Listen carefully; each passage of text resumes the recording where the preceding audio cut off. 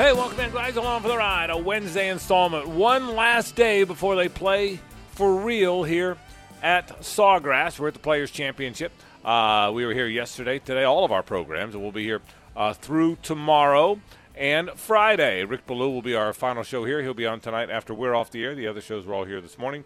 The Drill, Jaguars today, and Prime Time will be here. Frank Frangie, Hayes Carline, Lauren Brooks, Andrew Gibson back in World Headquarters. Gibby, you'll be out here with us the next couple of days, right? You making your way out? Yeah, looking forward to it. Weather should be perfect, I hope, and looking forward to it. Yeah, weather, it's beautiful today. A little cooler than yesterday, but beautiful, beautiful weather, no question about it. So we will, by the way, have a 4 o'clock today. Chris Reimer stops by. Rhyme Time will make our picks. We will unveil the picture of Gibby with the hat. That'll be three. I was desperately trying to find the other two pictures of the hat so I could put all three in the picture, but I couldn't find it. Doggone it. But it is kind of a shame. Try to get that. So there you go. So weren't able to find that. But hey, we're glad you're with us today on the program. A lot to talk about today. Frank Frangie, Hayes Carline, Lauren Brooks. You got the levels all figured out over there, you think? Yes, I do. Okay, so she has to handle she's the weather. Yeah. And she's the engineer? Yeah. Maybe you didn't see the job. I mean, by Friday, she may cure cancer. Well, you can play dumb now, but I saw you when the job got posted apply for the chief meteorologist / engineer job. Oh, that's and you were, by the way, you were never in it. No. Okay, just so you know. Well, you guys are smart. You were never in the hunt. Okay, I was hoping I might be able to fake it until I made it. There's no chance you were getting that job. So, but I just want you to know. So Lauren's got weather. Weather, by the way, you did a nice job today. Thank you. Pretty good weather today, I would say. Yeah, and the breeze should die down, so I don't think tomorrow will be quite as breezy. And I say that, I mean, some people probably love to watch the golfers struggle with those high wind gusts. I probably will prefer them closer to what they'll be tomorrow, which is more like 15 miles per hour. Yeah, it won't be too bad. So today the high is 65, 67. 68, I'd say. And then probably, and then tomorrow low 70s. So about like today, right? I think yeah, but I think it'll feel a little warmer because, like I said, less of those winds. Yeah. So we'll see. But literally, I think tomorrow's going to be perfect. It's ideal. Yeah. And now, Saturday Friday, chance of rain, be ideal. but yeah, Saturday's going to be perfect too. Yeah, and I'll tell you, so I walked the whole course today. I will say this, and I don't always do it on Wednesdays. A lot of times, honestly, I'll come out here later, Tuesday early because we were around for the concert and the military stuff. Thursday, I try and get out early and walk the course and watch some of the players. I don't often do it on Wednesday, one of the few times I've ever walked the entire course. It's cool how many fans come out for the practice rounds. And I probably, of all the years of coming here, didn't properly appreciate that. It's packed out there today. It's sort of like spring training for golf. It is. Because it's that kind of vibe. Mm-hmm. You know, the players are – they're wearing shorts. They're having wearing fun with shorts, each other. And the fans are way more likely to, take some time, to talk with fans and things like that, which is understandable because, I mean, again, once competitive play starts, they've got to be locked in. So it's it's fun. And again, like you guys talked about yesterday, everybody's in a great mood. Everybody that is out here, it has that spring training. Everybody's in a great mood, and all of our collective troubles have just melted away as soon as we all got on the grounds here. Yeah, and the fun part about coming out on the practice rounds is you're not standing in line for much. And like we said, you have much better access to the players, and they're in that type of mood to where they are interested in interacting with you. Donna Murphy's mom was out here earlier today, and she got a picture of Jordan Spieth. Yeah. You're not going to get that Thursday through Sunday. And she loves her some Jordan Spieth. She does. Yes, her shirt had Spieth's face on it. Yeah, I think she got a picture last year? Yeah. Okay, so which is really cool stuff. A lot to talk about today. By now, I assume most of us have read the Calvin Ridley letter in Players Tribune. I did not know it was coming. I knew some of that stuff about Calvin. I did not know all of it. But what a compelling, powerful, honest. My goodness, it was a. What did you think when you read it? It's the best one of these I've ever read. Of all the Players Tribune, which has probably been around now for 3 or 4 years, something like that.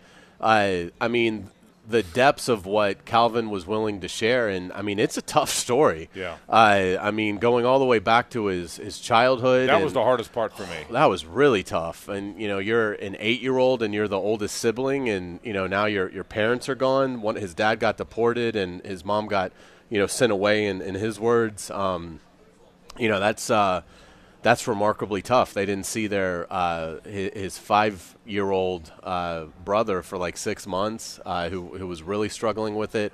To everything, to then getting into his career with Atlanta, and he's a dad, he's a husband, and to have a home invasion during a game where thankfully no one was home, but they get robbed, and he says nothing was taken that couldn't be replaced, but when we check the video monitors, there was 5 or 6 men with guns that were in our house, and how could you ever feel secure again, in that house? I think it'd be very difficult. It was difficult on his family, and to everything, to the football component of playing through what the Falcons were calling a bone bruise, but in reality it was a fractured foot, and the weight of that.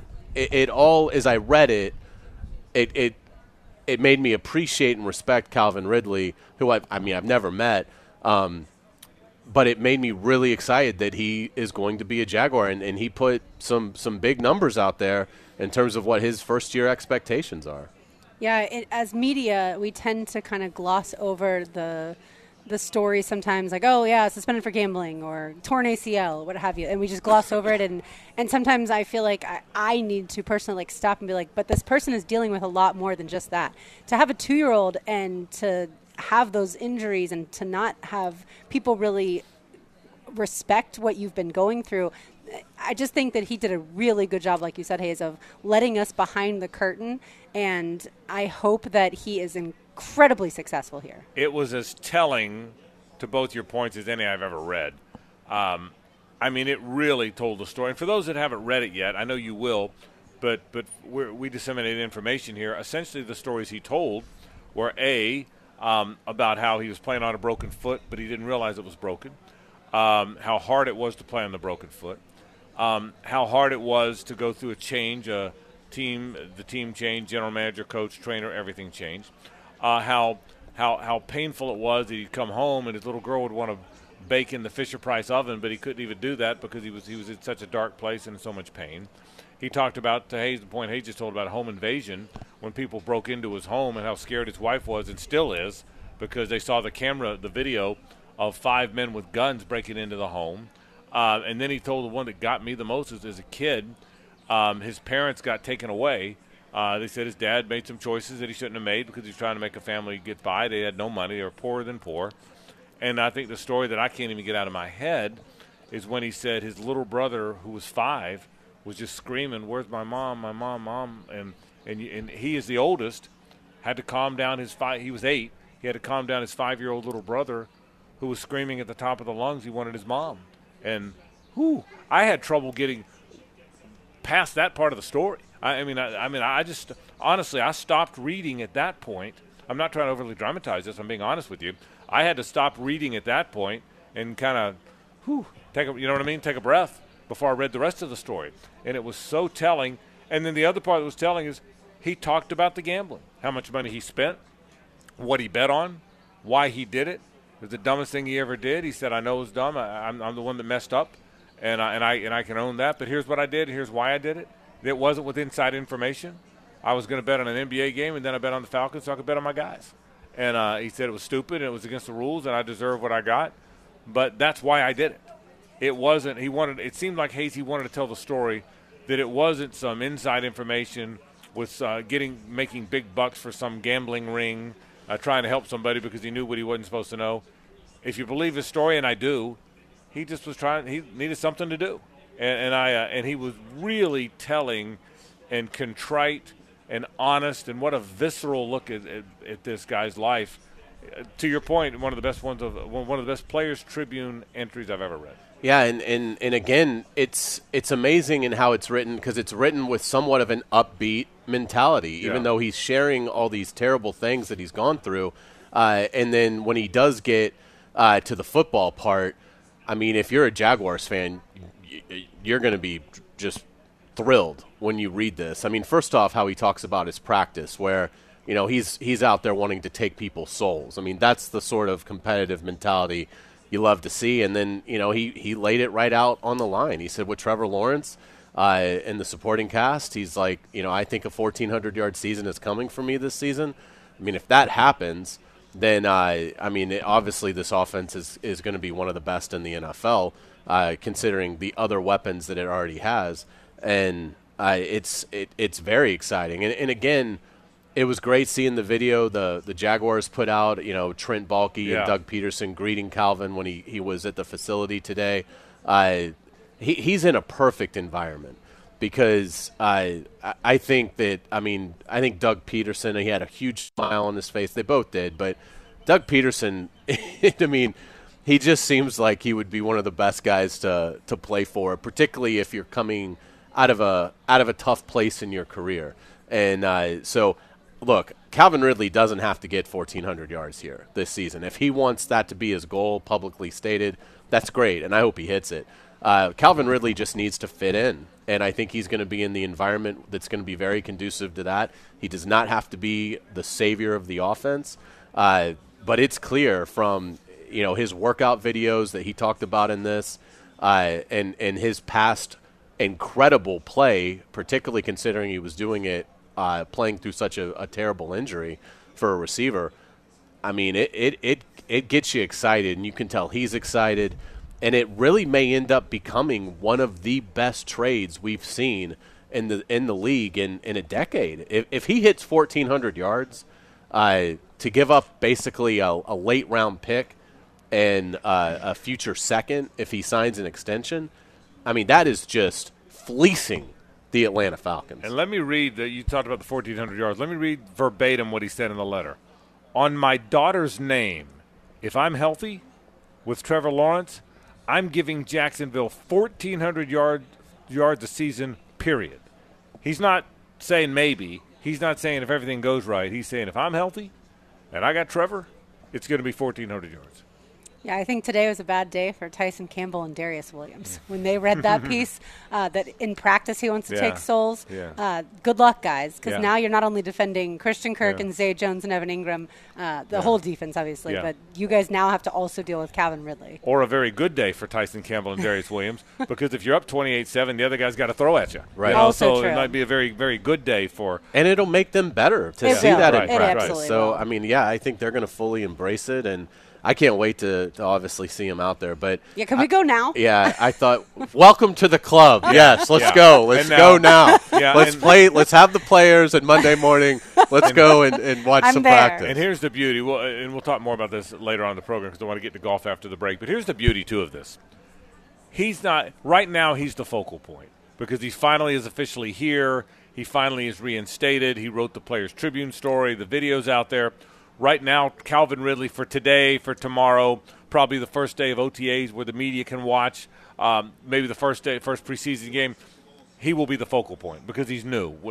You know who else will be the focal point? Number 24, whoever gets taken there. There'll be some.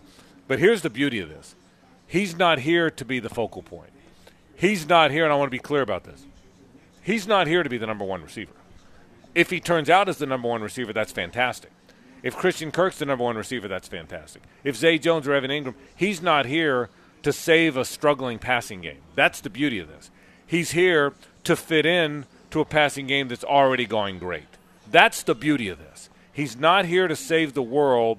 He's here to assist and help a world that's already in the process of being saved. That's the beauty. That is the beauty of this. He's here to help a world that's already being saved, not here to save the world. Don't miss that because I don't think Calvin Ridley, with everything he needs to go to, you know what I mean? That needs to go have to save the world. He needs to go fit in where the guys support him and he supports them, and I think that's the beauty of this. If Calvin has 1,400 yards, how many yards does Trevor Lawrence have? Yeah. Well, that's right. But that's it. The 1,400 yards that's his goal is fantastic. What matters? You know what matters more than 1,400 yards? 14-3 or 12-5.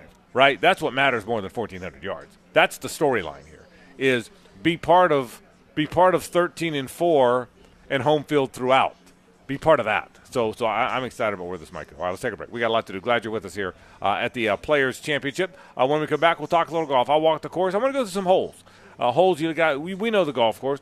Holes that are treacherous, holes that aren't. The shape of the golf course. We'll talk a little golf. Then at 4 o'clock, Chris Reimer stops by. We do our picks as we kick off our Loser Monday season. We've got a lot to do. Glad you're with us. This is 1010XL at 92.5 FM. Yeah, I kind of need to wash my truck, but hell, I kind of don't care. I think old Alan Jackson said it best. It's 5 o'clock somewhere. Half of me wants a cold beer. Welcome back to the program. I got a rule I never violate. I never break into a country music song, Hayes, when?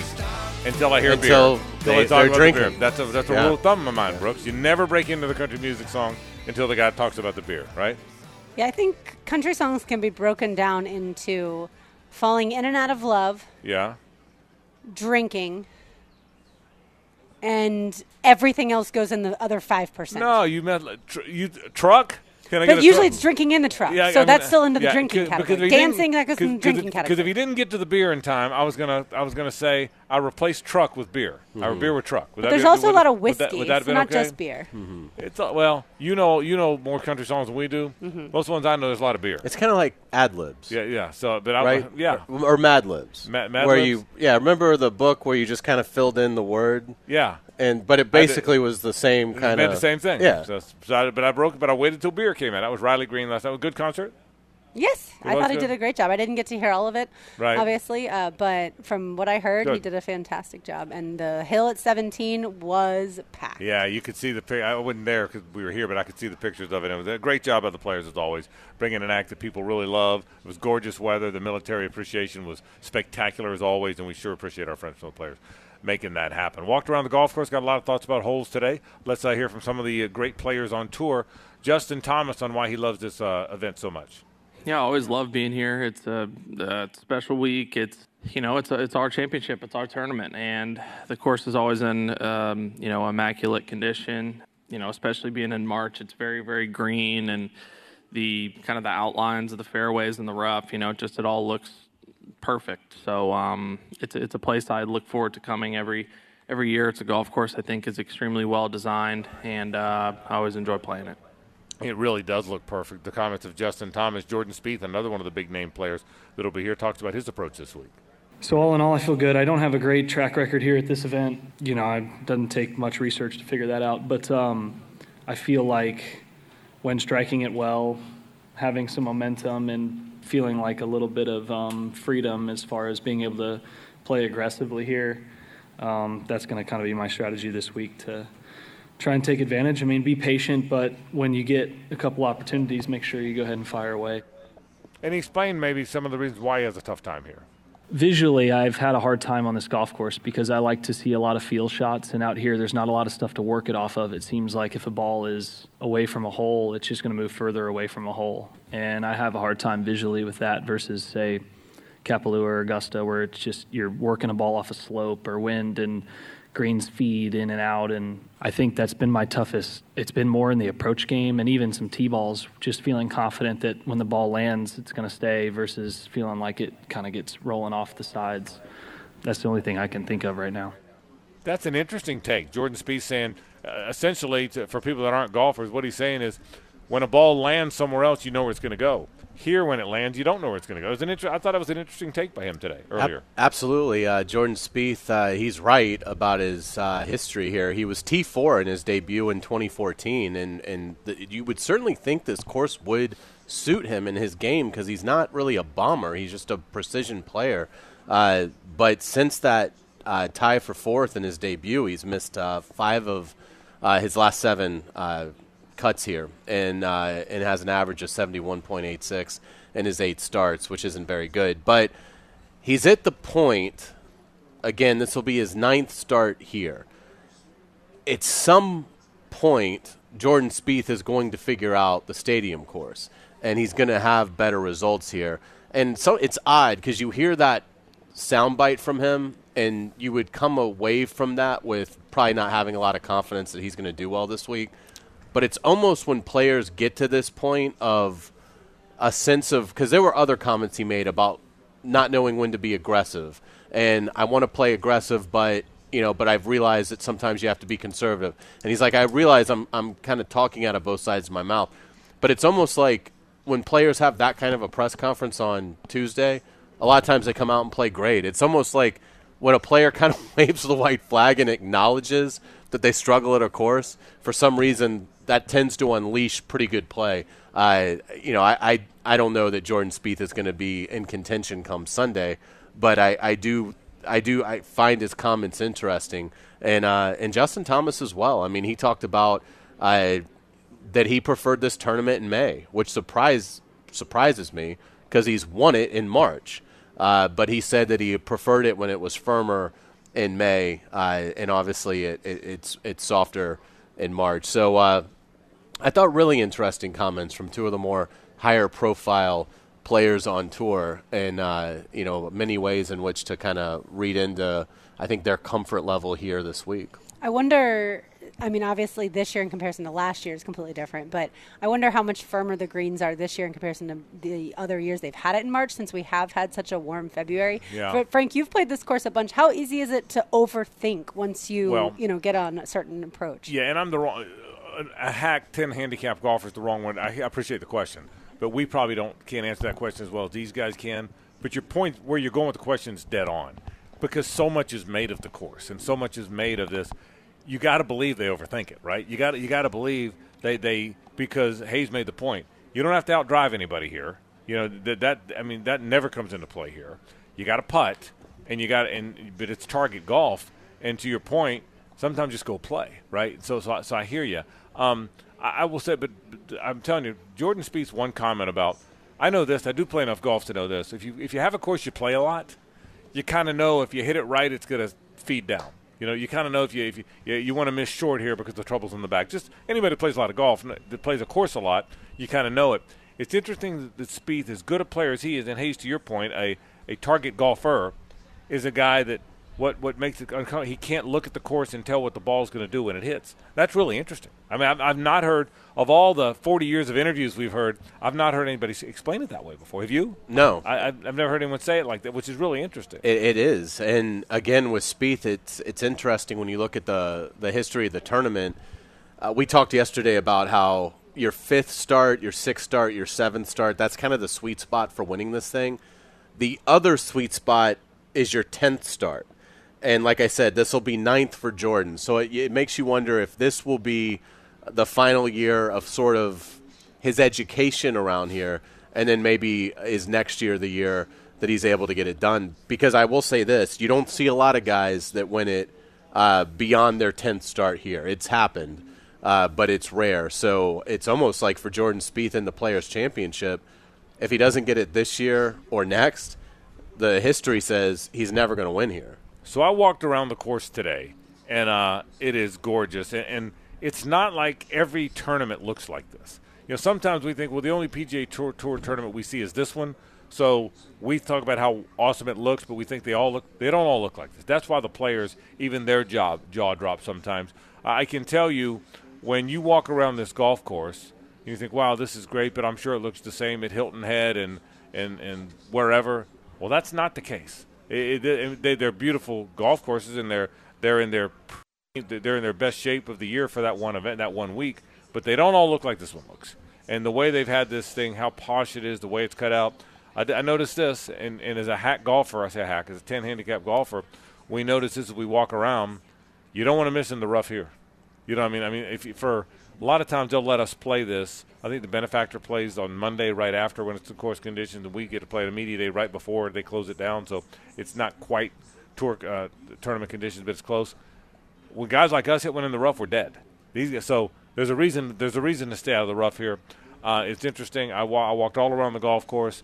There wasn't much wind today, but I still saw guys trying to figure it out, trying to figure out the wind. I get a hunch the wind is going to rear its head in this tournament this week. I get the hunch. Chief meteorologist, is it going to be windy? Is it expected to be particularly windy or no? Today should be actually the windiest of the days. Yeah, today the wind gusts were getting up to over 30 miles per hour. And when I was out there, it wasn't super windy. It was up and down. When I walked around, there was some wind, but it wasn't that big wind. But it'll be interesting to see whether or not it is. But I think 14's hard. But I was just talking to some friends earlier. Can you imagine the walk from 16 to 17 when you're in the lead by a shot? You're in the lead by a shot. You've spent 4.5 days or 3.5 days building this lead to win one of the biggest golf tournaments in the world, and you got to walk and you see that sucker? That's got to be the longest walk ever, doesn't it? It's almost like if you're at the foul line and your team's down 1. Yeah. And they have you walk from the arena to the convention center to take the free throw.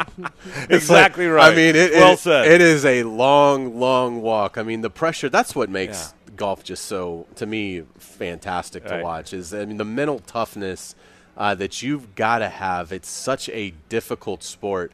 And to pull off these shots with so many people watching and the pressure, I mean, the purse and the prestige of winning the players. And look, let's just be honest, there's also that little hint of infamy. Yes. I mean, you don't want to be the guy that, is on the video for the next 30 years when it's Sunday early evening and the leaders are coming to 17 and, okay, now let's show, the guys that, unfortunately – found water at the most crucial moments, and so it's got everything. I mean, it has got all the pressure that you could ask for in sports. It's an amazing golf course. I would expect that walk is a little easier if you've played 17 pretty well all those previous 3 days. I agree.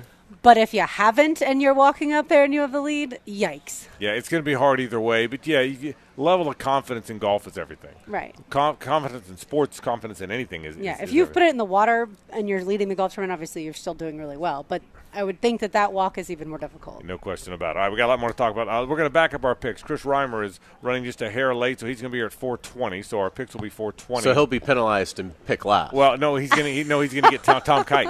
Okay, and I know he's driving, listening right now. I'm going to sign him Tom Kite. You probably already know this, hence where the joke comes from. But did you realize that Tom Kite has the most made cuts here at the Players Championship? I did not know that. I just like talking about. He won it in like 81, I think.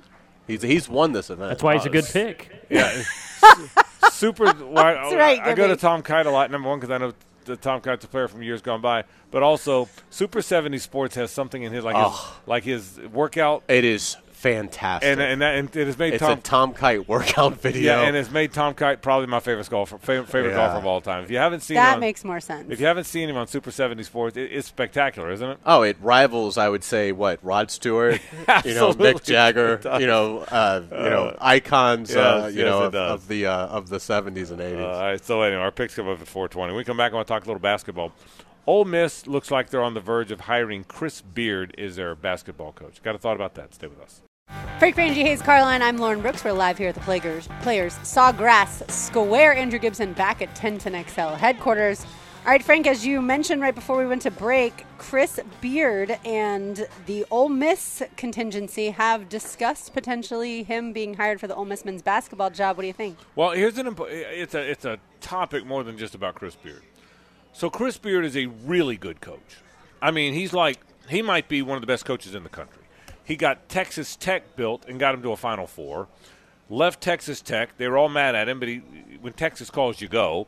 And he built Texas into what may be a Final Four team this year. He's a really good coach. On December 12th, he was fired by Texas over a domestic abuse accusation.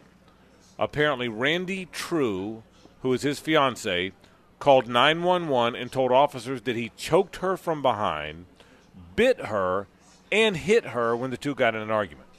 Texas, at that point, didn't have a whole lot of choice. Texas fires him a week or so later. Later, True releases a statement a week later that said she denies telling police that Beard choked her, and she said she initiated a physical struggle. Later, after the investigation, the district attorney essentially said there's no evidence that he did anything wrong and dropped the case. Okay.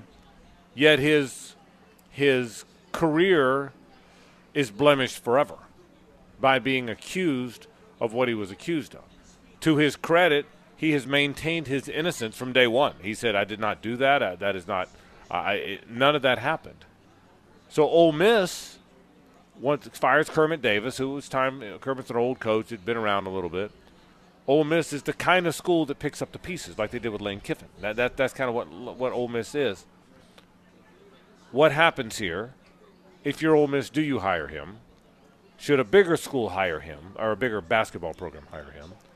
And how would you go about it? It's a fascinating story to me because none of us know what happened in that house except for he and the fiance. But evidence would indicate that maybe it didn't really happen the way the report came out. What do you think? I think Ole Miss is doing exactly what they should do. This is an innocent man, and I understand Texas having to quickly dismiss him because of the seriousness of the allegations. But I think if you're Ole Miss, I mean, you absolutely make this hire, and you're going to have. I would argue, Ole Miss is top 5 if you're talking about Lane Kiffin and Chris Beard is your football basketball coaching combo. I think that's top 5. It may be higher. It's quite the combo. I mean, so I don't know how long he'll be at Ole Miss. I would imagine it won't be. Well, that's part of the conversation. All that long, but I would do it. And if you have Chris Beard 3 years and then he goes and coaches Kentucky or UCLA or Kansas, then you tip your hat to him. But I mean, I'm with you. I think the guy's sensational, and to me, there's nothing that should prevent anyone from hiring him. He was accused of something, and it was recanted. I think Texas should have kept him as suspended until more of the story was unfolded. And so that's where, I think at this point, Ole Miss absolutely should be able to hire him as long as they've had conversations and they believe his side of the story. I mean, if he can't be prosecuted for it, then certainly they don't have anything to go off of. So we're all in agreement. I agree with both of you. They should hire him. So, but if I'm Ole Miss, I think for whatever reason, I don't think the big schools.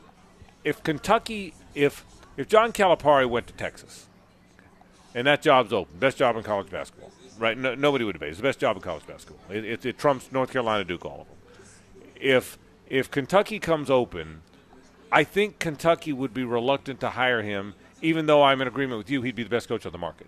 But because you're Kentucky and because the allegations were out there, I don't think Kentucky would hire him. You agree with that? I think Kentucky would because they hired Calipari when he was really in you're right. The crosshairs of the NCAA. Maybe you're right. I agree. And so maybe they would, but nonetheless. I think North Carolina wouldn't. Yeah. I don't know that Kansas would. Duke wouldn't. Duke wouldn't. Kentucky, to me, has Yeah. always come across as I'm with you. We'll do whatever it takes to win in basketball, and integrity hopefully will be along the way in that. But if it isn't, it isn't. If our coach is a little greasy, that's okay. Right. Yeah. So I think Kentucky would, but I get your point. I think some other traditional hours might take some pause. He's probably going to take the Ole Miss job if they offer it because the Kentuckys of the world either aren't open or aren't offering. That's my point. And like Notre Dame, I don't know if you think Notre Dame's a better program. I would say Notre Dame's a better program than Ole Miss, but I don't think, and it's obviously open, but I don't think Notre Dame would take him either. They're the same job to me. They're the same. I just feel like being in the ACC, at least in men's basketball, better league. gives you a better. little bit. And it's Notre Dame. Yeah. I mean, Notre Dame trumps other schools on a lot of fronts. Right. But the basketball job is just a job. But the point is, if Ole Miss hires him, I think if I'm Ole Miss, I say, listen, we have a chance to build something here. The Bianco, the baseball coach, just won the national championship. Mm-hmm. You would have, to Hayes' point, Lane Kiffin, Chris Beard, and the baseball coach who just won the whole thing. The baseball coach who right now is holding the trophy, right? So and the women's basketball coach, not that many people care, but is the former JU women's basketball coach who's done a fantastic job at Ole Miss. But I think if I'm Ole Miss, I want to say, Chris, we believe you. We're in lockstep with you. We'll create the dollars to make this feel like you were going to Texas or wherever. But I need you to be committed to. I need what we don't want is 3 years and then you're at North Carolina. What we and I know whereas we can't, and everybody says that. But I made this comment when Louisville hired Bob Petrino. I said I wouldn't do this unless he had I said this on the air, a 10-year buyout. The buyout would be 10 years, and meaning if he left before 10 years, it would be $50 million or whatever. And I remember saying that, and I'm telling you this is a true story, and that's what they did. Turned out he was lousy and they had to fire him. But do you remember? Mm-hmm. I remember when they hired Bob Petrino, I said, listen, take a chance on him because he's a really good coach, but the buyout should be 10 years or money that you couldn't pay.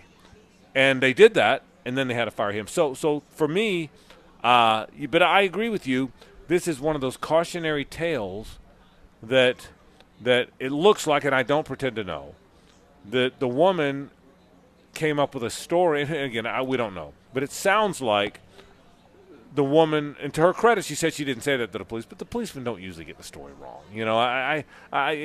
But whether the policeman got the story wrong, whether the woman said something that didn't happen, there certainly is evidence. The district attorney agrees there's not enough evidence to think he did this. And I'm not sure, but It's an odd story. if they're still together, then I'm certainly going to lean towards Chris Beard's side of things. But I was gonna bring that up. I just didn't know how to bring it up.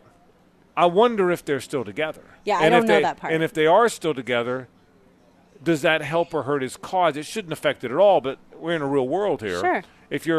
If they're still together, then if I'm the AD or president of Ole Miss, I'm going to want to bring them both in, and I'm going to need an explanation, right? Wouldn't you think? I would think so. And again, I think you're well within your right. Normally, obviously, that wouldn't be something that you'd really get into. But I think in this case, if they're still together, then yes, I think it would be good to have her be a part of the interviews and things like that. And when I say interviews, just sort of getting to know you, like whether you're meeting at Beard's house or the AD's house or the president's house, wherever, there's going to be an informal part of this that I would want her to be included in. Now, again, I would also want, anytime I was hiring a coach, I'd want the spouse to be involved as well in terms of just the getting to know you. But in this case, I would absolutely make sure that happened to get a feel of, of their relationship as best you can, if they are, in fact, still together. Yeah, I would assume that they are, because most of the time you're not going to come back out weeks later and recant, kind of. Usually if you're not together at that point, then you would kind of rather have the charges go through. And I feel like if they weren't, we'd know they weren't, because that would be, I kind of feel like that, too. But, I mean, I'm telling you, this guy is, in Basketball Insiders, this guy is regarded as Jay Wright, Billy Donovan good. Right? I mean, he's that. If the Florida job was open, I would be demanding them hire him. And if the Florida job was open, that's a great point. If the Florida job was open, I would hope Scott Strickland would deeply consider hiring Chris Beard. And I think so too. And I think he's going to wind up. I think he's going to wind up with the job. But it's an interesting thing. It really is. The Florida plays tomorrow against Mississippi State. Do you care? We watch. Yeah, we I watch. care. I We'll care be about here, Riley. but I mean, I care about Riley Kugel. That's why I care. Yeah. What about you? I mean, I care in the sense that obviously I'd like to see them win. Right. But you've given up hope that anything's going to happen this year. Oh, yeah, Okay. absolutely. So, I mean, will I watch it? Probably not. I mean, because I'll prioritize watching this over watching golf over over the Gator basketball team. But it's a shame. It feels like they always play it like 1 on this week. They It's do. like They do. feel free to get into a seed Right. where you Play might at night. actually play at night. Yeah. Where we could watch. But yeah, I won't watch any of it. I hope they do well. I think best case scenario, and I think they lose tomorrow, but I think best case scenario is they beat Mississippi State by 1, and then they get the privilege of losing to Alabama by 14. I'd like Or to 22. I think 14 today. Or 28. What year was it? Hayes and I ran across the water to the Marriott to watch the LSU, right? That's probably like 18. Yeah, something maybe? like that. And then that year. Last year, I think the rain caused us to be at Mr. Chubby's. We were. So We lost to watching Texas it. A&M in overtime. We were watching the A&M game in overtime. See, they always find a way to do this right about And then now. one year I watched by myself where we were broadcasting from because both of you were at the Nick Foles press conference. That might have been okay. Then there was, and that was the year they canceled the tournament. 2020. Yeah. and there was one year we were watching behind 17T, and we actually watched the end of the game, and Florida won it. Okay. But I can't remember. That was probably 17 or 18. Okay. But Florida won the game. I think we started the show, and there was maybe 10 minutes left in the second half, something like that. So we watched it right there in the Benefactor. That's a good place to watch it. Yeah. Yeah, On a laptop. Yeah, it's a good way to watch it. All right, we got more to do. Again, in the 4 o'clock hour, we'll do our picks. We'll begin our Loser Monday season. We'll talk a little more basketball today. I got to talk to you about the Big East. We'll talk a little more golf, and I do want to circle back at some point today to the fantastic letter in Players Tribune penned by Calvin Ridley, the newest Jaguar. All that coming up. This is 1010XL and 92.5 FM. Hey, we're glad you're with us. We are live here at the stadium course on a gorgeous day here on the First Coast, about 65, 64 degrees. Tomorrow it'll be about the same, maybe a little bit warmer than this, but it is a beautiful day out here, and we are glad you are with us. Golf all weekend long. March golf. Again, I came around. I was a May guy. I like it hot. I liked May. I liked where it fit in. They were gonna. I told Jared Rice he was gonna have to move me a little bit on the whole March thing, but he's moved me. I think March is about right here. I like it. Yeah, I like it too. I still probably would be a little bit more leaning towards May. May, right? But it's great. They could play this in December, and it would be magnificent. But I think it probably fits better for us being in March, so that's good. It doesn't, you don't have anything else going on. The Jaguars aren't on the field or anything like that, like they would be in May. So from that aspect, it's good. But I do like the consistent, reliable, hot weather in May. Here it's, you could have days where, I'm not talking about last year, that was like storm of the century, but the temperature fluctuates a little bit more than I would like in March. But it's great. I mean, when I first started covering the tournament, it was in March, like 22 years ago. So it certainly isn't awkward or anything like that. But if I had a preference, I'd probably prefer May because I wanted to see the PGA get moved to May. To me, the Players is bigger. I get the PGA is a major. Or the PGA get moved to March, you mean? I wanted the PGA to get moved to March and for the Players to stay in May. But, oh well. I think in March it's a little bit more family-friendly as far as the temperatures go. I think it's more difficult to bring out younger people and older people when it's 95 degrees outside and have them walk as far as you do when you're out here. So I think March is perfect for every generation to be able to enjoy it. News from the Jaguars, not unexpected, but as we all pretty much knew was going to happen, Shaq Griffin has been released by the Jags. In the process, the Jags save about $12 million in cap room. Of all the free agents moves that Trent Baalke has made in these last 2 years, and they've been good, man. They've been very good moves. That's the one that didn't work. That's the one that he got injured. There was I think there would have been some guys might have played through it. Other guys might have opted for the surgery. Shaq Griffin made a choice. I think that he wanted the surgery. He believed he needed to have it. So he had the back surgery. He was gone for the year, as it turned out. Hayes, I'm not sure they were bringing him back anyway, even before the injury and the surgery. I liked Shaq when he got here. Good guy. Seemed like a real good guy. I thought he was a guy that connected with teammates, connected with fans. Just didn't turn out to be a great player. I think he even before the injury, he struggled more. Last year, we all know he had got his hands on some balls that he didn't catch.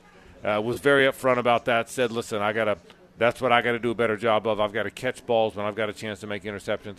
And then this year really struggled a little bit in coverage. So obviously nobody is surprised by the release. We all knew the release was coming. But I'll take it a step further, Hayes. I think the release would have come at the end of the season, even without the injury that cost him half the year. Yeah, look, he's got a really expensive contract, and when that happens, your first 2 years have to be big years to get to year 3. They weren't. His first year was decent. In what was just a terrible year for the team. And then this past season was a great year for the team that he was basically the biggest disappointment in. He didn't play well, was hurt. The writing on the wall for this has been there since November because of the lucrative nature of Shaq Griffin's contract. The Jaguars saved $13 million by releasing him with very little dead money. It makes all the sense in the world. And, again, the Jaguars, are taking another step towards being salary cap compliant, which they've got to be at really about actually exactly a week from today. The new league year will open at 4 o'clock. It's 4:05 now. So we are under a week away. And when that new league year starts, you've got to be at the cap or under it. And they had to make this move. They definitely did, but I have to tell you, standing at Shaq Griffin's press conference before this past season, when he was super honest about the drops and how many interceptions he wanted and how hard he had worked, I thought for sure the combination of Shaq Griffin and Tyson Campbell was going to be one of the better duos in the league. And so it's disappointing, certainly, that it ended this way. Yeah, I did too. I'll give my friend Pete Prisco credit. He said all along he didn't love it.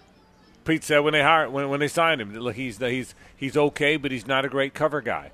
I found myself thinking after last year, when he made plays on the ball, just didn't catch it, that he would start catching it, be a good cover guy, be a good corner. But he was always a guy you could attack, wasn't he? He was a guy that you were always going to. And as Tyson Campbell developed, even in his rookie year, you could tell Hazy was clearly the better of the two players. Yeah, and again, this will tell you all you need to know about why they made this move and is it the right move.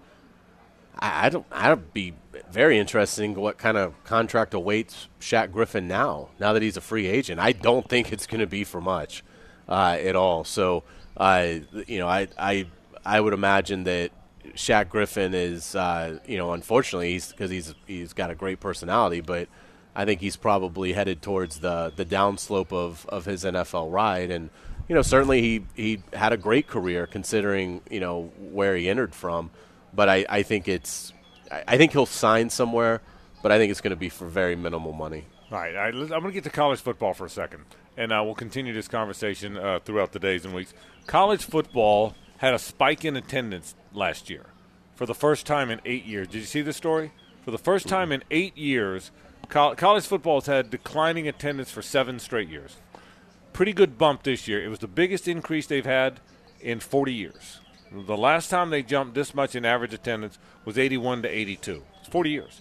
Now, part of that could be last year was we finally really 2021 was still feeling the effects of the pandemic, and last year we were finally through the pandemic, so everybody came back and drove. That might be the number.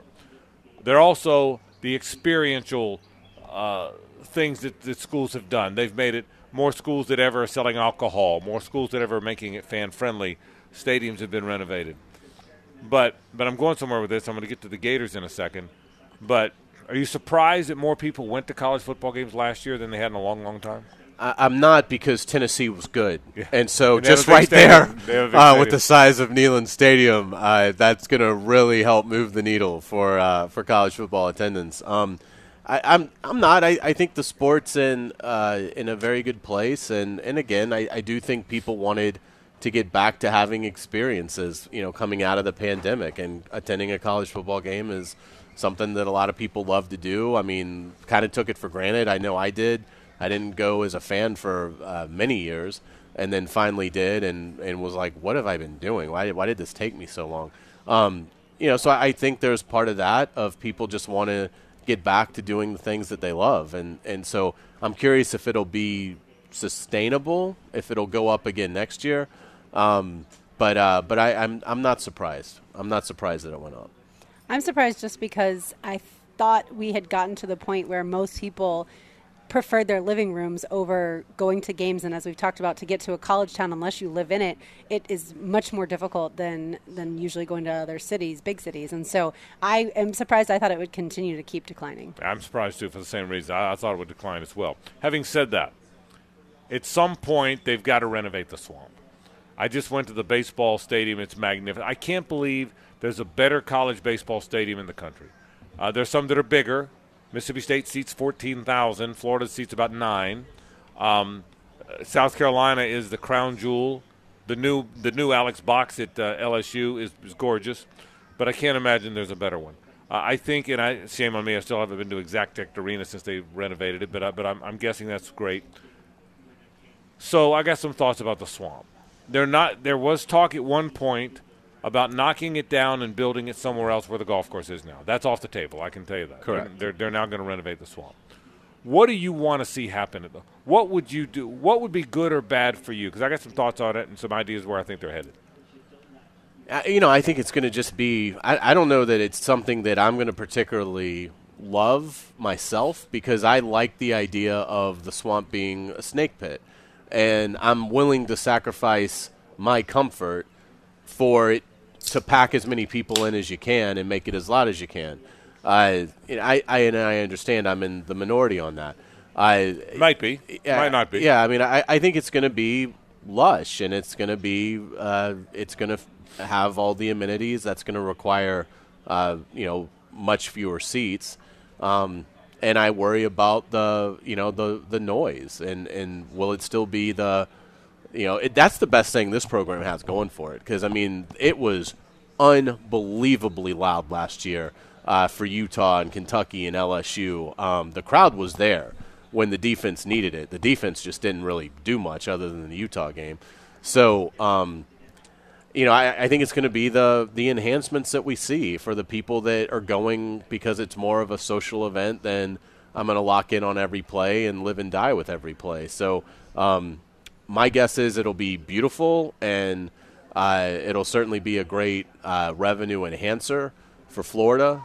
But I'm not sure for me personally it's something that I'm going to be blown away by. I hope I'm wrong, but I fear it's going to be a more sterile environment. Every person who goes should have their own seat. I don't think that the concrete bleachers are sufficient for today's fan. As much as it seemed to be fine when I was in school, everybody standing in the bleachers, I don't think nowadays people like that. Okay. And then if I can get on a plane and charge my phone, again, today's fan, especially today's student, they're going to want Wi-Fi that works, and they're going to want a place to charge their phone. And then certainly taking it up a notch, having servers go to your seat or in your area, having way, way, way fewer people in line for the restrooms. I have not been to a game in a while, but I went to that Garth Brooks concert a few years ago. It was about a 30-minute wait to get to the restroom. You want them to put an NFL stadium on that property, right? Okay. I'm saying that's what I think needs to happen. Yeah, and again, I haven't sat in many stadiums these days, so I don't know what college pro stadiums do have. I do think individual seats are a must. What's the number of capacity that would concern you? Right. By the way, right now the capacity is a little over 90. I mean, sold out, more than 90, less than 90, fewer than 91 would be when Utah had to be 90 something. I'm guessing. Yeah. Okay. Probably 93. Yeah. Was it that much? Okay. I think so. Yeah. Where do you think that? Where Kentucky? I mean, I'm worried that it's going to come in at like 77,000. Okay. And does that bother you? Yes. How about you? I think as long as it's still like 84, I'd be totally fine. What if I told you that they hope to build on the east side, which is the side that generates the least revenue because it's students? Mm-hmm. If you rebuilt that side to where it had levels like the North End Zone did, almost like decks and levels, if you put decks and levels or on both east and west, and you had all the amenities you wanted, Lauren, made it more of a revenue stream, still took care of your students, but it went down to 80. How would you? The capacity was 80. How would you feel? I'd understand it, but I wouldn't. Enough? I wouldn't think it's enough to create the same swamp environment. Okay, so you'd worry about the atmosphere. Yeah, the noise. 80 way too few for you? Yeah, I don't like it, but I mean, again, I'm. Well, I was going to ask your opinion. Do you like it? I don't like it. Yeah, I think it's gonna. I don't want to go see the Gators play in the swamp and feel like I'm watching the Panthers play the Bears. Right. Which is what I think it's going to be. Well, the challenge. And I mean, look, I understand it. The college fan has more passion than the NFL fan for particularly when you're talking about these, SEC, Southern heavyweight programs, but yeah, I worry about it because I mean, again, so much of Florida's identity is that how dominant they can be at home. And a big reason for that is the crowd. And you're seeing so many things slip away from that program in terms of strengths. Now it's almost like you're voluntarily giving away one of your bigger strengths, which is this unbelievable home environment. I mean, I can't imagine that, losing 13,000 people is not going to make a difference in the crowd. I just can't. I can't imagine that. So I don't like it, but I understand that this is the way of the world, and And we're going to continue. We're going to do our picks in a minute. We're going to get back to it later. But here's the challenge. The challenge is to treat your customers right, to not lose too many of them. I think what changed the paradigm a little bit was last year. Up until last year, 90,000 seat stadium doesn't matter if you can't get 90 in it. If you're not going to get 90, what's the point in having all the seats? But last year they got 90 a few times, so that's the question they've got to ask. We'll talk more about that. This isn't just a Florida thing; it's an everywhere thing. We'll talk more about the Swamp and what they're going to do in college football attendance as we continue on. But it is time for our picks. Chris Reimer will be here. We'll take a break. Rhyme time. We'll talk a little golf. We'll make our picks. We'll start the Loser Monday season after this, so stay with us. All right, welcome back to the program. Chris Reimer is here. Rhyme time. How you doing, brother? I'm doing great. Good to see you, man. Everything good? Everything's wonderful. Just what a gorgeous day. This is good.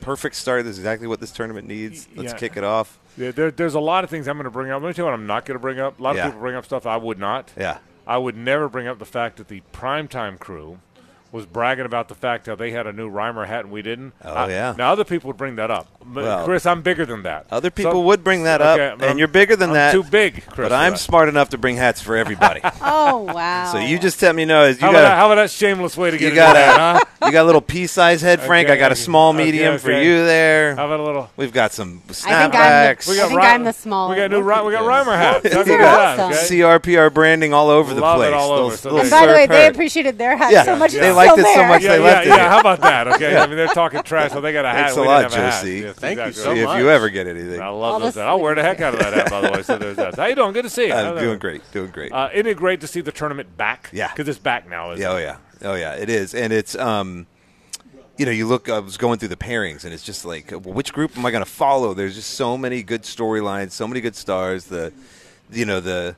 March overseed and just the way the course looks and how green and all the fan areas. It's just awesome, and everyone's going to be here, and I can't wait to take it all in. Yeah, we're looking forward to it. Yeah, absolutely. Where do you think the winning number comes in at?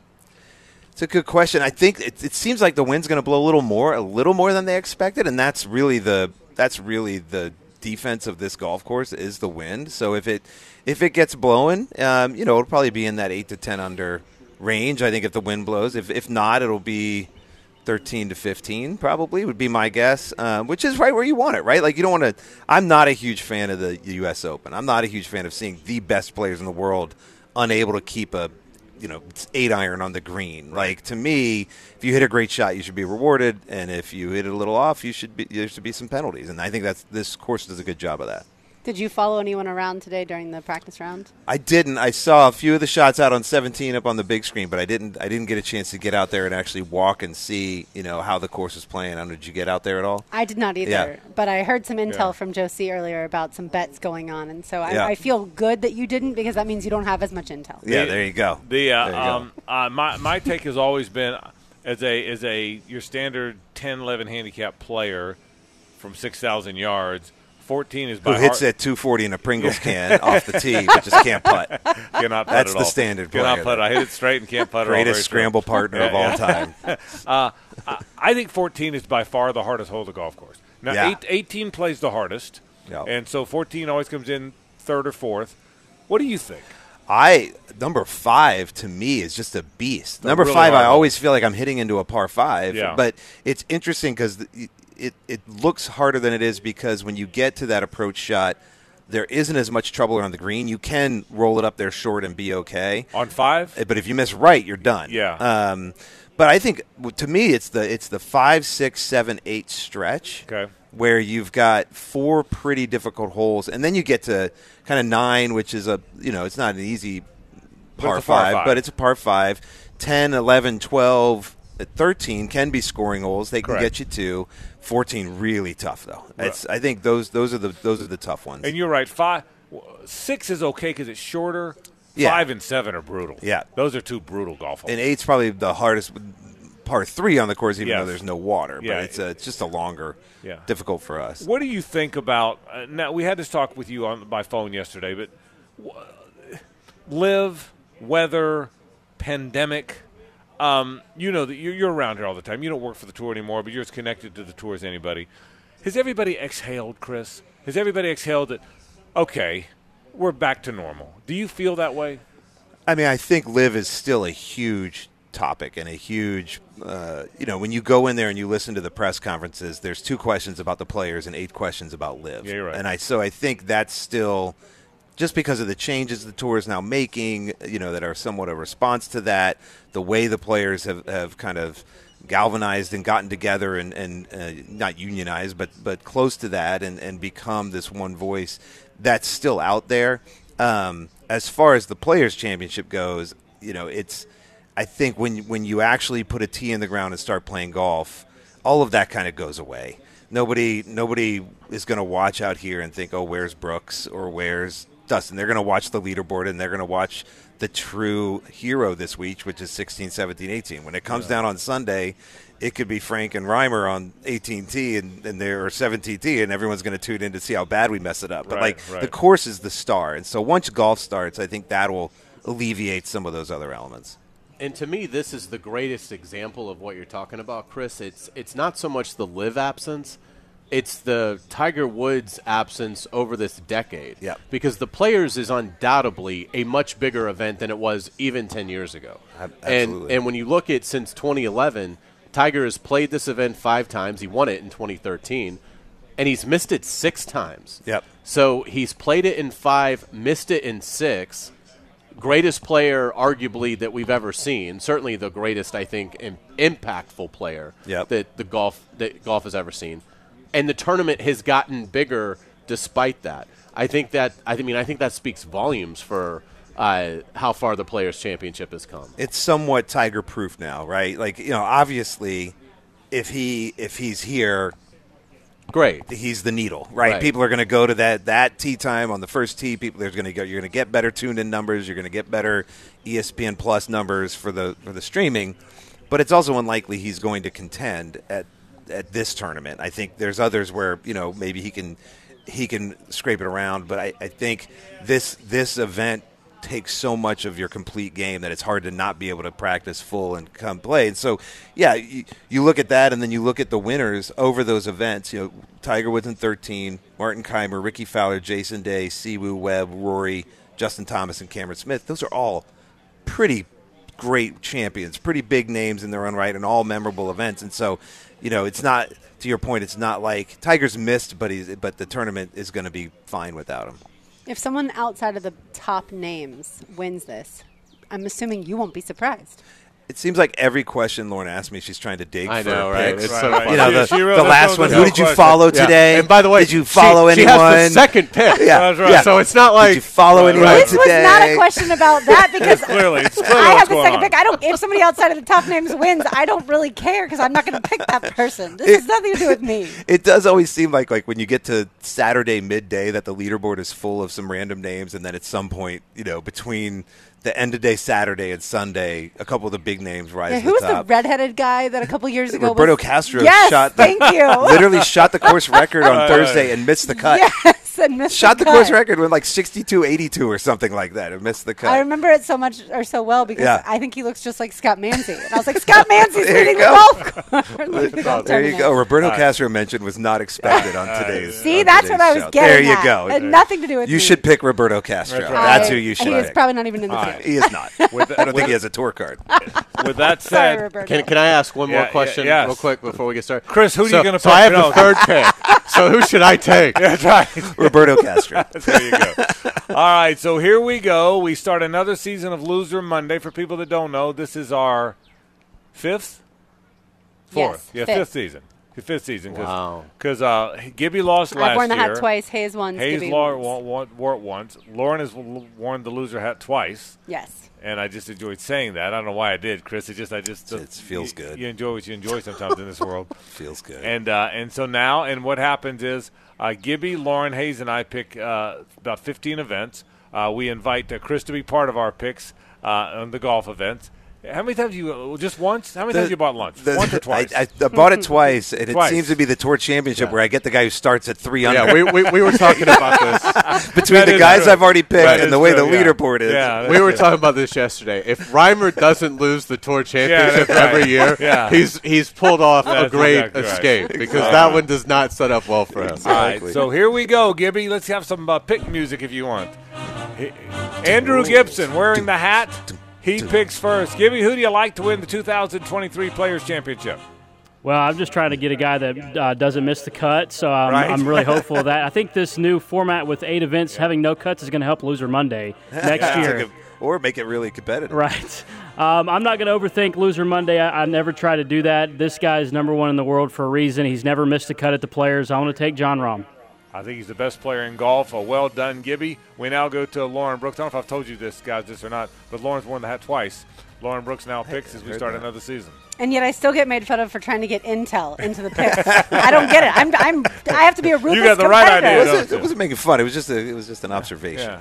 Yeah. I am taking Justin Thomas. Justin Thomas says Lauren Brooks. I think if there is a guy, like you don't see a lot of just truly consistent guys at this tournament, it does seem like Justin's game fits well. And there aren't a lot of those dudes, but 33rd, 1st, 35th, 11th, 3rd. Yep. Like he's got some good connectivity. And that takes us to Hayes I Carline. might or might not have researched that. He hails from the Bowles School here in Jacksonville. Yeah, it's it can be a wacky event. I'm going to make a wacky pick, and hopefully it won't bite me. And Gibby, make sure you're recording this so you can play it on Monday when I buy lunch. Dustin Johnson. But I am. I think he wants Paul Yeah. Casey. He's coming Yeah. back for one. The He's coming back Ayatollah. from the live for one event. The Ayatollah is back. I'm going to take the last guy to be the wire-to-wire champion here. I'm going to take Jason Day. I like the way he's playing. He's showing good form. He's healthy from the back injury, and I think he was an elite player prior to the injury. So at 35 years old, I'm saying Jason Day comes back and makes a major statement at the Players' Championship. I appreciate you doing that. And it's on Bowden Road, the Bonos. How to get there. You know how to get there. There was some interesting stuff about Jason, though, early in the year and changing his swing and not swinging quite as hard and finding more fairways, and I do think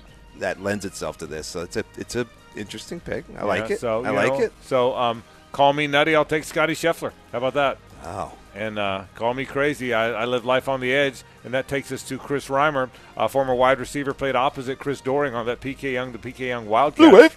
They were fantastic. Who do you like? I was ready to take Hovland. I have him in my other, but you guys left me Rory McIlroy. Yeah, we did. And we I did. think if the driver's on, he's great. And I don't know. It seems like he kind of wants to make a statement. He's been kind of the ambassador of the PGA Tour. He's been the CEO, if you will, of the players getting together, and nothing would be a bigger statement than coming out and winning $4.5 million in this event. All right, so here's how it looks. First event of the Loser Monday season.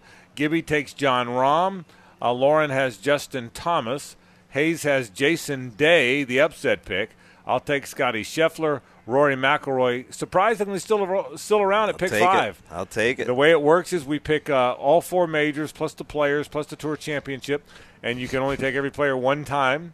And so there you go. Those are our picks for players for our Players Championship Loser Monday. Chris will join us at 4 o'clock the next 2 days, give or take. Absolutely, give or take. What morning tee time you looking at tomorrow? They got Finau, Kim, Cantlay, Morikawa, Adam Scott, Ricky Fowler, Rahm, Scheffler, Rory McIlroy. That's the one. How about that one? That's Rahm, the Scheffler. right? What time is that? 7:56 off of 10, so you can just walk right up. 7:56. Right out here, 7:56 a.m. Yeah, so I'll be out there heckling them. Since three of your All picks are three in of our that picks. are in that group. All right, Chris, great work. We'll see you tomorrow. Thanks, guys. Chris Reimer will be by every day to talk golf with us at 4 o'clock tomorrow and Friday. Those are our picks. More in a moment. This is 1010XL and 92.5 FM. Welcome back to the Frangie Show, live here from the Players Championship, Sawgrass Square. Hey, this is where it all happens. That's right, and it's a great song to play.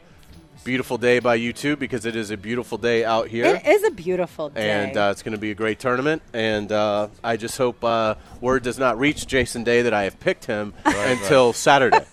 Because hopefully one of the other 4 will have missed the cut by that point. Yeah, absolutely. We are multitasking at the moment. We are talking on air as well as smiling and getting pictures taken.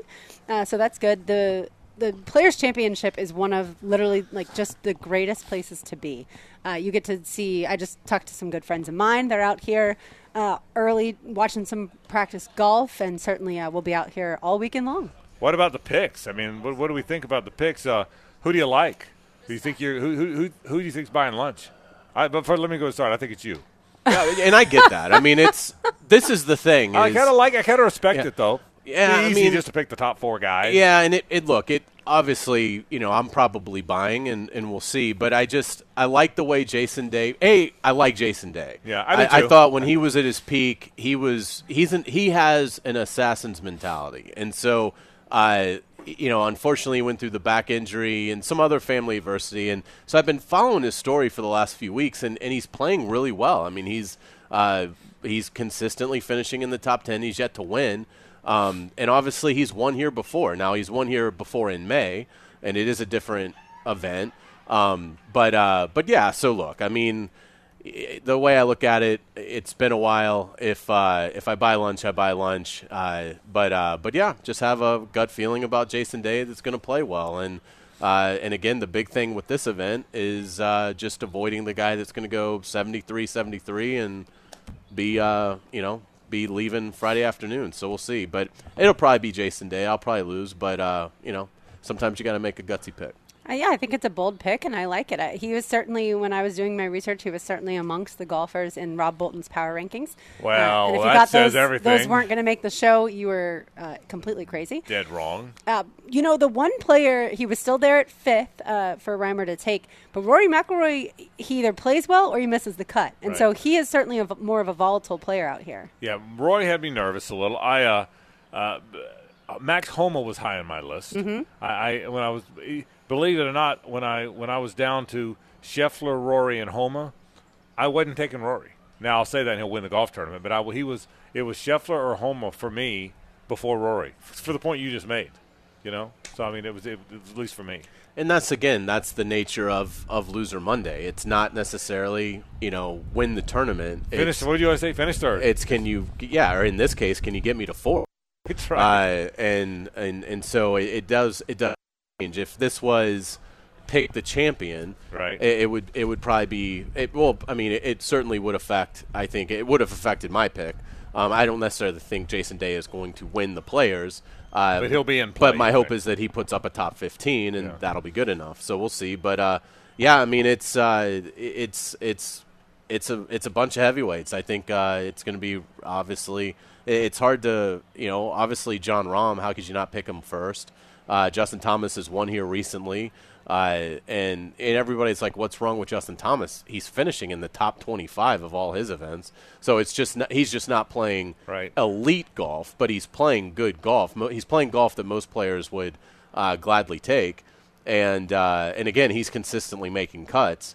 And then, Scheffler is interesting because he just doesn't have much of a track record around here. He's only played 6 rounds at the Players, but he's just been so great over the past year that you feel like, and he's coming off a good appearance at the Arnold Palmer Invitational.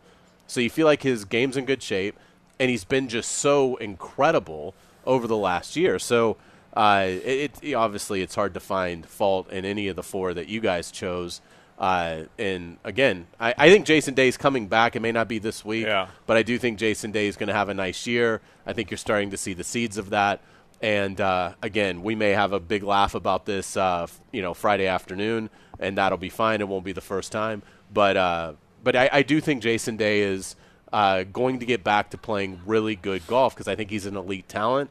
And he just had to get healthy, and now he is. I told you I've told you many times my favorite Jason Day story. We were at the Friday round, and I would always go to Alco Grill with meet my wife and a bunch of friends. And it was one day, and I guess the round must have gone longer than he thought. And it was on. He had played on he had played afternoon on Friday, and I went over there, and my wife and we had about 8 of us over there just waiting to sit down at the old Alco Grill before they renovated the Sawgrass Village Center. And I was sitting there just waiting to be seated. In walks Jason Day, and in full golf gear, including golf shoes.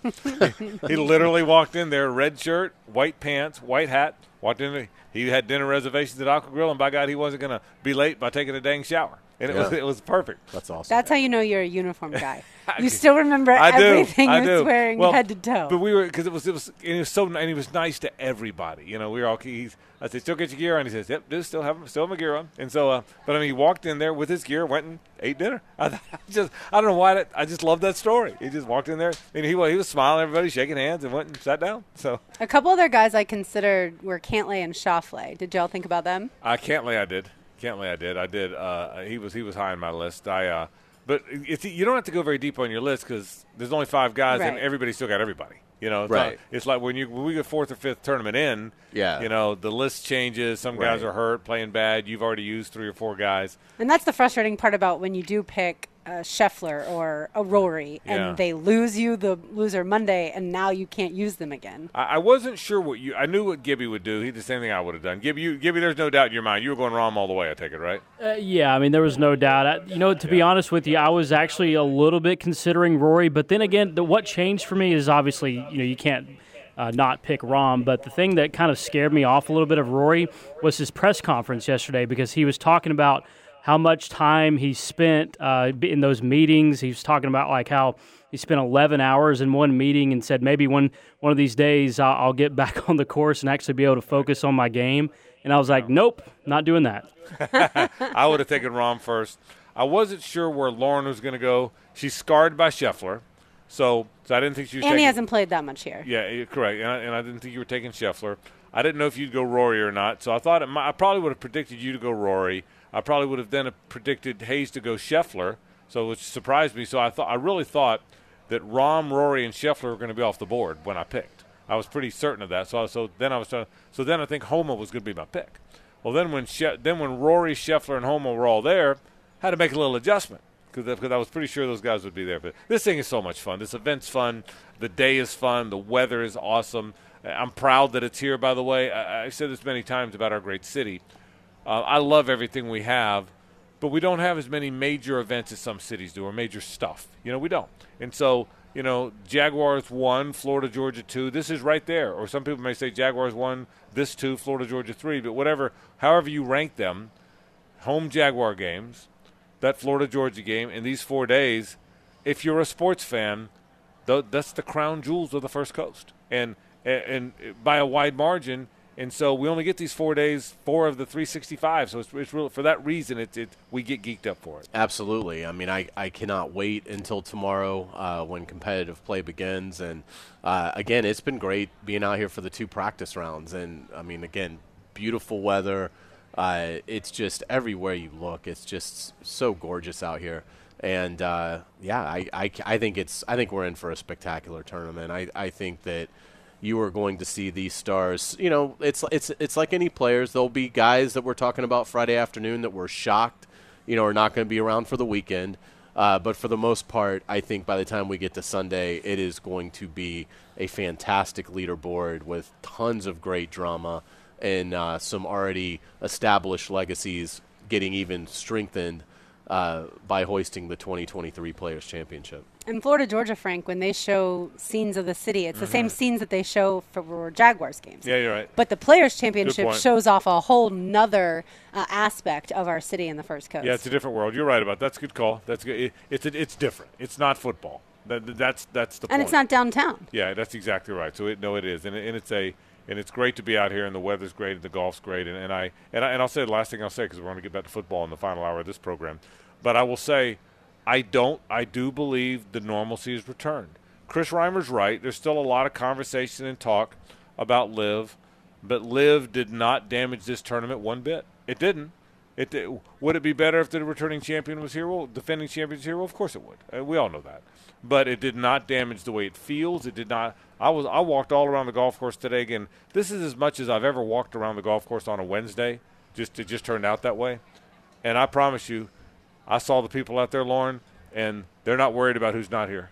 There's nobody out there worried about it. I don't sense anybody's out there worried about who's not here. No, I think if you were to go in some of the chalets or other areas and say who won last year's Players, because his picture's not splashed up everywhere, I think a lot of people wouldn't remember. That's a very good point. Because, again, you have to be a golf fan to know.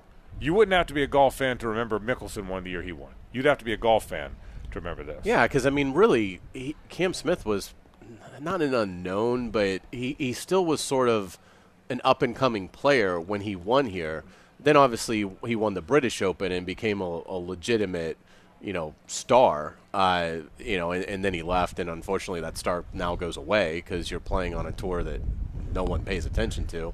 But what was interesting, this is sort of switching gears a little bit, but talking about Cam Smith and winning it last year, what was really interesting, Brandel Chambly last night on Golf Channel did a brilliant job of going through all the different styles in which players have won this event. We always think it's the straight hitter, lots of greens in regulation is going to get it done. And obviously it plays to that a lot of years. But like Cam Smith was a great outlier. He was the worst in the field last year in driving accuracy, which is usually, I mean, you have no chance. Death out here. But he made everything on the green. I mean, his putting was incredible. The year Sergio won it, he was terrible with the putter, but made up for it by how well he was off the tee and how well his approaches were. So it is interesting to see the different ways in which, when Jason Day won it, he was the longest driver that week. His driving distance was like 316 yards.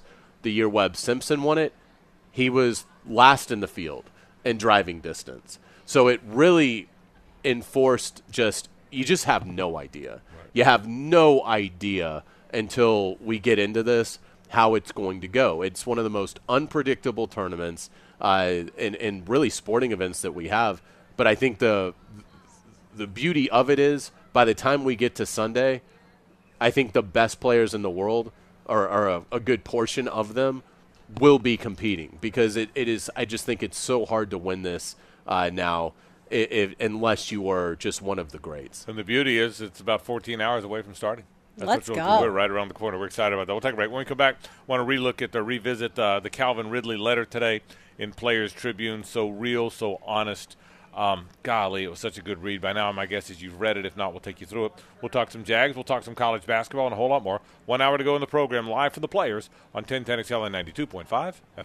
First of all, a year away from the NFL puts a lot of things in perspective for a young man like me. But a year away from the game and coming back now is just, it shows me I miss the game more than ever, and that I love football more than ever. And football was something that I do and love and will always be what I love.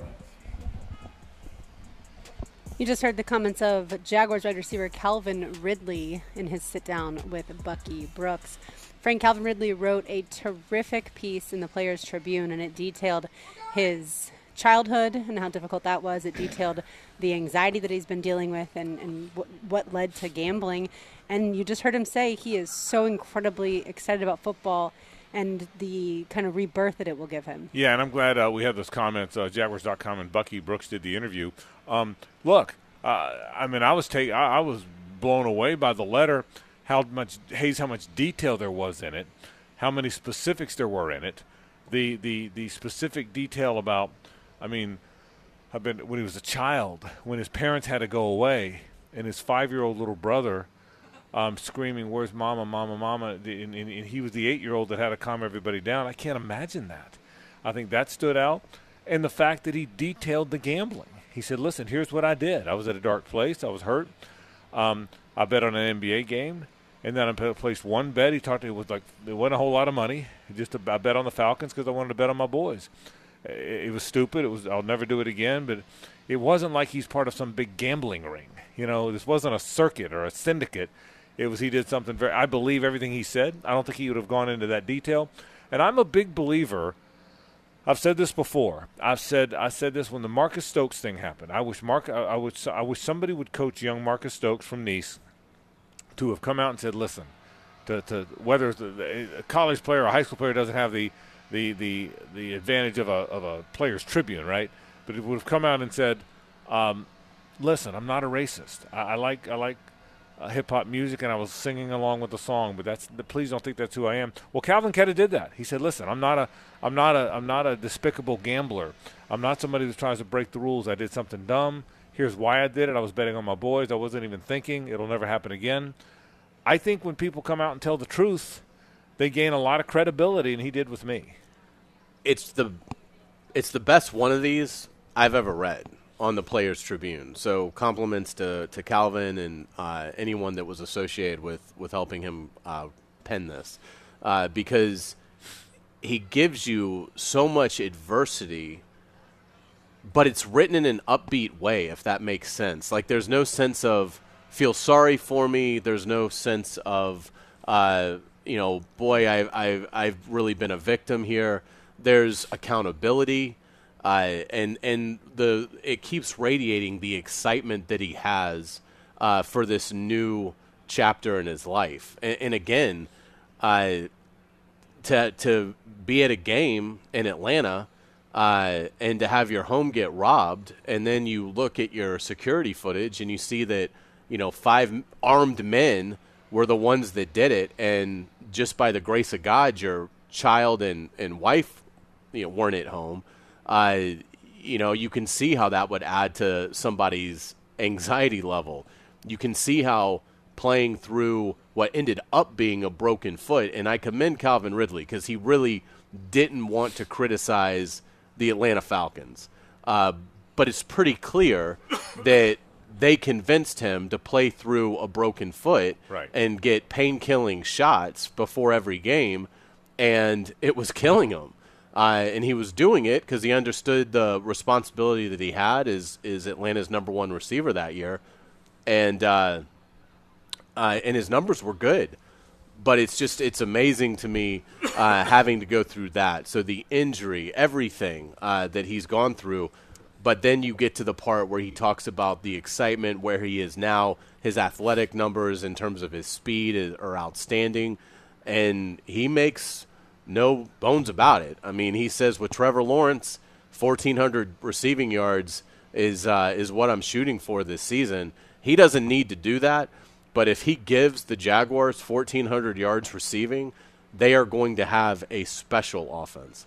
I loved when he talked about growing up in the apartments, and he'd round up everybody to go play football. And he said, maybe that's how I got so fast, because if you wanted to catch the football in that chaos, you had to be fast. Like 15 on 15 and big old games. Yeah, absolutely. 30 kids out there. I think Calvin Ridley shed a huge light on what he's been going through. And I love that he was really honest about how much it hurt to have, his family see his name go through the mud. But I think it's all giving him, not to be cliche, but I think it's given him that chip on the shoulder that now that he has the opportunity to get back on the field, he has so much to prove. And I think he's come through that dark place. And I certainly am so glad that he shared that, because, look, there are a lot of people who it's not the exact same story, but who go through that and they're afraid to talk to a therapist. And I'm so glad that he was bold enough to put all of that into a very eloquent letter. And I want to say that I said this in the 3 o'clock hour. Let me say it again now. The beauty of it's great that he says, mark this down. I'm gonna with me, if I'm healthy with Trevor Lawrence, Jaguar fans are going to get 1,400 yards. That's a huge year. And that's phenomenal that he's that excited. Here's the beauty of this. He's not here to necessarily get 1,400 yards. That would be awesome. They're not bringing him in here to be the number 1. If he becomes the number 1, that's great. They're bringing him in here to be on part of an engine that's already running really well. It's not like, wow, this team's got a broken passing game, and he's coming here to salvage it, to rescue it. He's not coming to rescue the Jaguar passing game.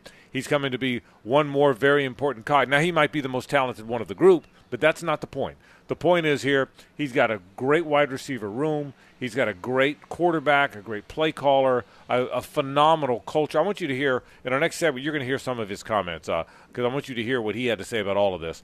But the point is, he's not coming here to be the star. If he is the star, that's great. But he's coming here now to an engine that's already running really well. He's going to enhance a really good machine, not save a struggling machine. I think that matters, but particularly because of everything he's gone through. The last thing he needs is all that pressure on him all over again. Julio's gone. I've now got to be the number 1 guy. What if it goes wrong?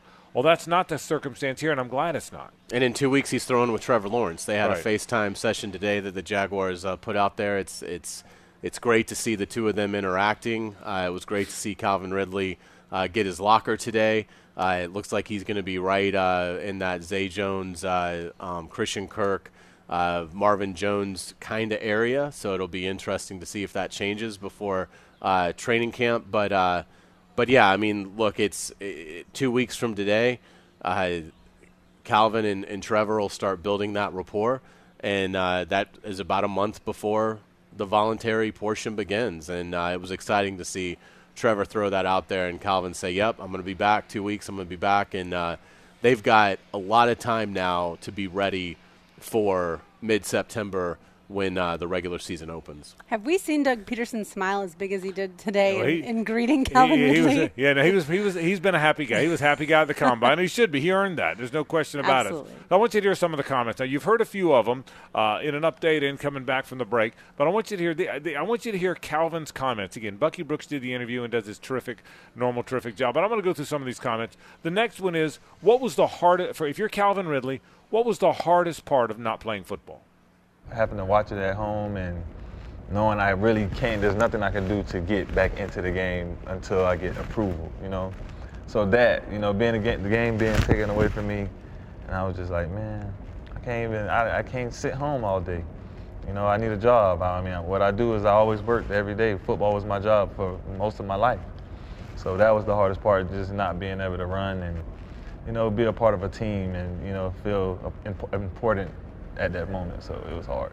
Comments of Calvin Ridley. Bucky also asked him, what did he miss most while being out?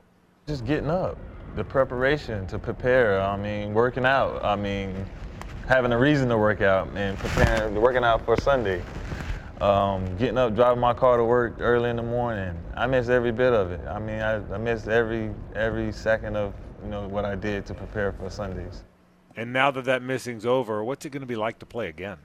It's going to be amazing for my mom, for my family, for me. It's just going to be a weight off my shoulders because I waited so long to get back to this point and just, be excited to run through that tunnel and, show every Jacksonville Jaguar fan who I am. Jags have a great receiving room. Zay Jones, Christian Kirk, Marvin Jones Jr. was there this past year. Bucky asked Calvin Ridley what conversations he's had with those Jags wide receivers. I talked to a couple of them. It's been just, really, welcoming. Just, we're happy to have you, kind of. We haven't really got into the ball or nothing like that, but, happy to have you. I know where they know where they're going, and that I'm going to be a part of that, and it only could just be, a little better, So it's been really just welcoming, honestly. And what does Calvin Ridley think about quarterback Trevor Lawrence? His ability. He's a great quarterback, young, smart, got an arm. I just know that my tools, coming to play with him, I could just see, us doing, really, really, really big things. And, he has the arm strength to reach me, and I can get open on a lot of different guys. And we have a lot of, teammates that can help, but I just think he is a great talent, the arm strength, and me and my ability with that, I think it can really work out good. And finally, it's well known that Doug Peterson is not only a really good head coach and a really good leader, but a fantastic play caller. Bucky asked Calvin Ridley what he's looking forward to most while playing under Doug Peterson. Yeah, winning. I went to Alabama, I was a part of a winning culture there. I know Atlanta's a winning culture too, but we had a rough couple years. But I know Coach Doug has the formula to win, and I want to be a part of that, and that's what. That's what it's about. That's why we work hard to win those games and be in those important games. I want to be in important games. So I think Coach Doug and Trevor and the whole Jacksonville organization is going that direction. I want to be a part of that, man. The comments of Calvin Ridley, great job by Bucky Brooks getting all that, and Gibby, great job of getting that prepared for us so we could get it on the show today right afterwards. Great work, bro. Hey, Hayes, this guy's ready to – this guy's very excited. We had this conversation yesterday, even before we heard from him. It's not just a guy, and I'll reiterate what I said. It's not just a guy that's going to play. It's a guy that realizes what he was missing. And before we heard any of these comments, before we read the Players Tribune letter, we had that conversation yesterday that this guy can't wait to do this, man. He now knows. He now knows this is his second lease on professional football life, and it doesn't sound like it sounds cliche, I know, but he's not going to let it pass him by. And every analyst that we've spoken to about Calvin Ridley or that has addressed Calvin Ridley's, talents, Scott Pioli was the latest to do it today. I mean, how could you not be excited? Everybody talks about this guy like he's one of the best route runners in the NFL today, and that his ability to get separation is incredible. Bucky obviously talked to us about that last week in Indianapolis at the Combine. Greg Cosell went into great detail about it. Pete's talked about it.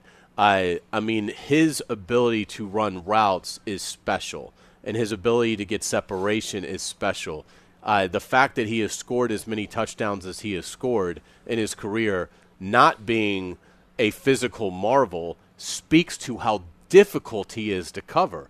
And I think when you add him to this puzzle, if they're healthy, I mean, there's no way it's not going to be a better offense than it was last year when they were top 10 in pretty much every major statistical category. Yeah, I don't think Calvin puts out a figure like 1,400 yards unless he is supremely confident in himself. He might put out, I want at least 1,000 yards this season. I know I've been away from the game, and let's build towards that. But he put up a big figure at 1,400 yards. And he is a confident guy, and he should be. We'll take a break. When we come back, before we have news and notes at the bottom of the hour. But before that, I want to delve back into real quickly the Lamar Jackson thing. We touched on it yesterday. There's been a lot of feedback from members of the media, former players, almost astounded that nobody is making a run at Lamar Jackson now that he's technically a free agent. We'll talk about that. It's after this. Stay with us. To me, Lamar Jackson should be in a position where $200 million guaranteed. That's what the Baltimore Ravens should come to the table with based on what the market bears, and we should be able to call it a day. The fact that they're using this non-exclusive tag tells me they're nowhere near that, which is obviously insulting to Lamar Jackson, which is why I believe this is a mistake. The comments of Stephen A. Smith, about about the Lamar Jackson circumstance. Are you surprised there's been so much pushback in the media and even from former players about accusations of collusion and accusations of not treating Lamar fairly? I don't understand why so many teams rush to say they weren't interested. So I think it certainly created that created the ability to make that inference that there's collusion going on. I don't think that that's it, and I think ultimately there'll be a market for Lamar Jackson. I don't think it'll be enough that the Ravens won't match it, but I think it's tough because you're digesting all of this. With Lamar Jackson, you've got to ask yourself a lot of questions. A, are you ready to win now? A lot of the clubs that were saying no really aren't ready to win now, in my opinion. So I can understand it. Lamar Jackson's a great player, but if you're not ready to win for 3 years, where is he going to be in 3 years? You just don't know that because of the style in which he plays. So you look at that. You look at, are you willing to give up 2 first-round picks, which is substantial. So you've got to look at that. And then the other part of this that I think a lot of people don't understand, it's hard as a franchise to make an offer to Lamar Jackson to get him to sign when all it's going to take is the Ravens saying, okay, we'll do that. We'll match that. He's a Raven, and this is his new contract. You're having to go through a lot of work. Basically what I'm saying is I think a lot of these clubs realize you can't poison pill contracts anymore like you could 15 years ago, where you could look at the team that you're bidding against, in this case Baltimore, and structure the contract to which it'd be very difficult for Baltimore to match. They don't allow you to do that anymore. So I think part of it is, A, they're going to match whatever we offer, so why would we spend a lot of time on this? Do we want to give up the 2 first-round picks in case they don't? And are we in a position where we're going to be able to utilize Lamar Jackson to really go win something of substance? And I think that greatly limits the amount of teams that are going to be viable for him. I will say, you would think that teams would have waited a couple days before putting out the fact that they aren't interested in him. It was how quickly that multiple teams did that I think led everyone to thinking about collusion. I don't really think it's collusion, but it is a surprising thing that normally doesn't happen. Yeah, first of all, here's why it's not collusion. Collusion is done to keep a market down. Well, the market's blown past this anyway. So it's not, Kyler Murray's getting $46 million a year.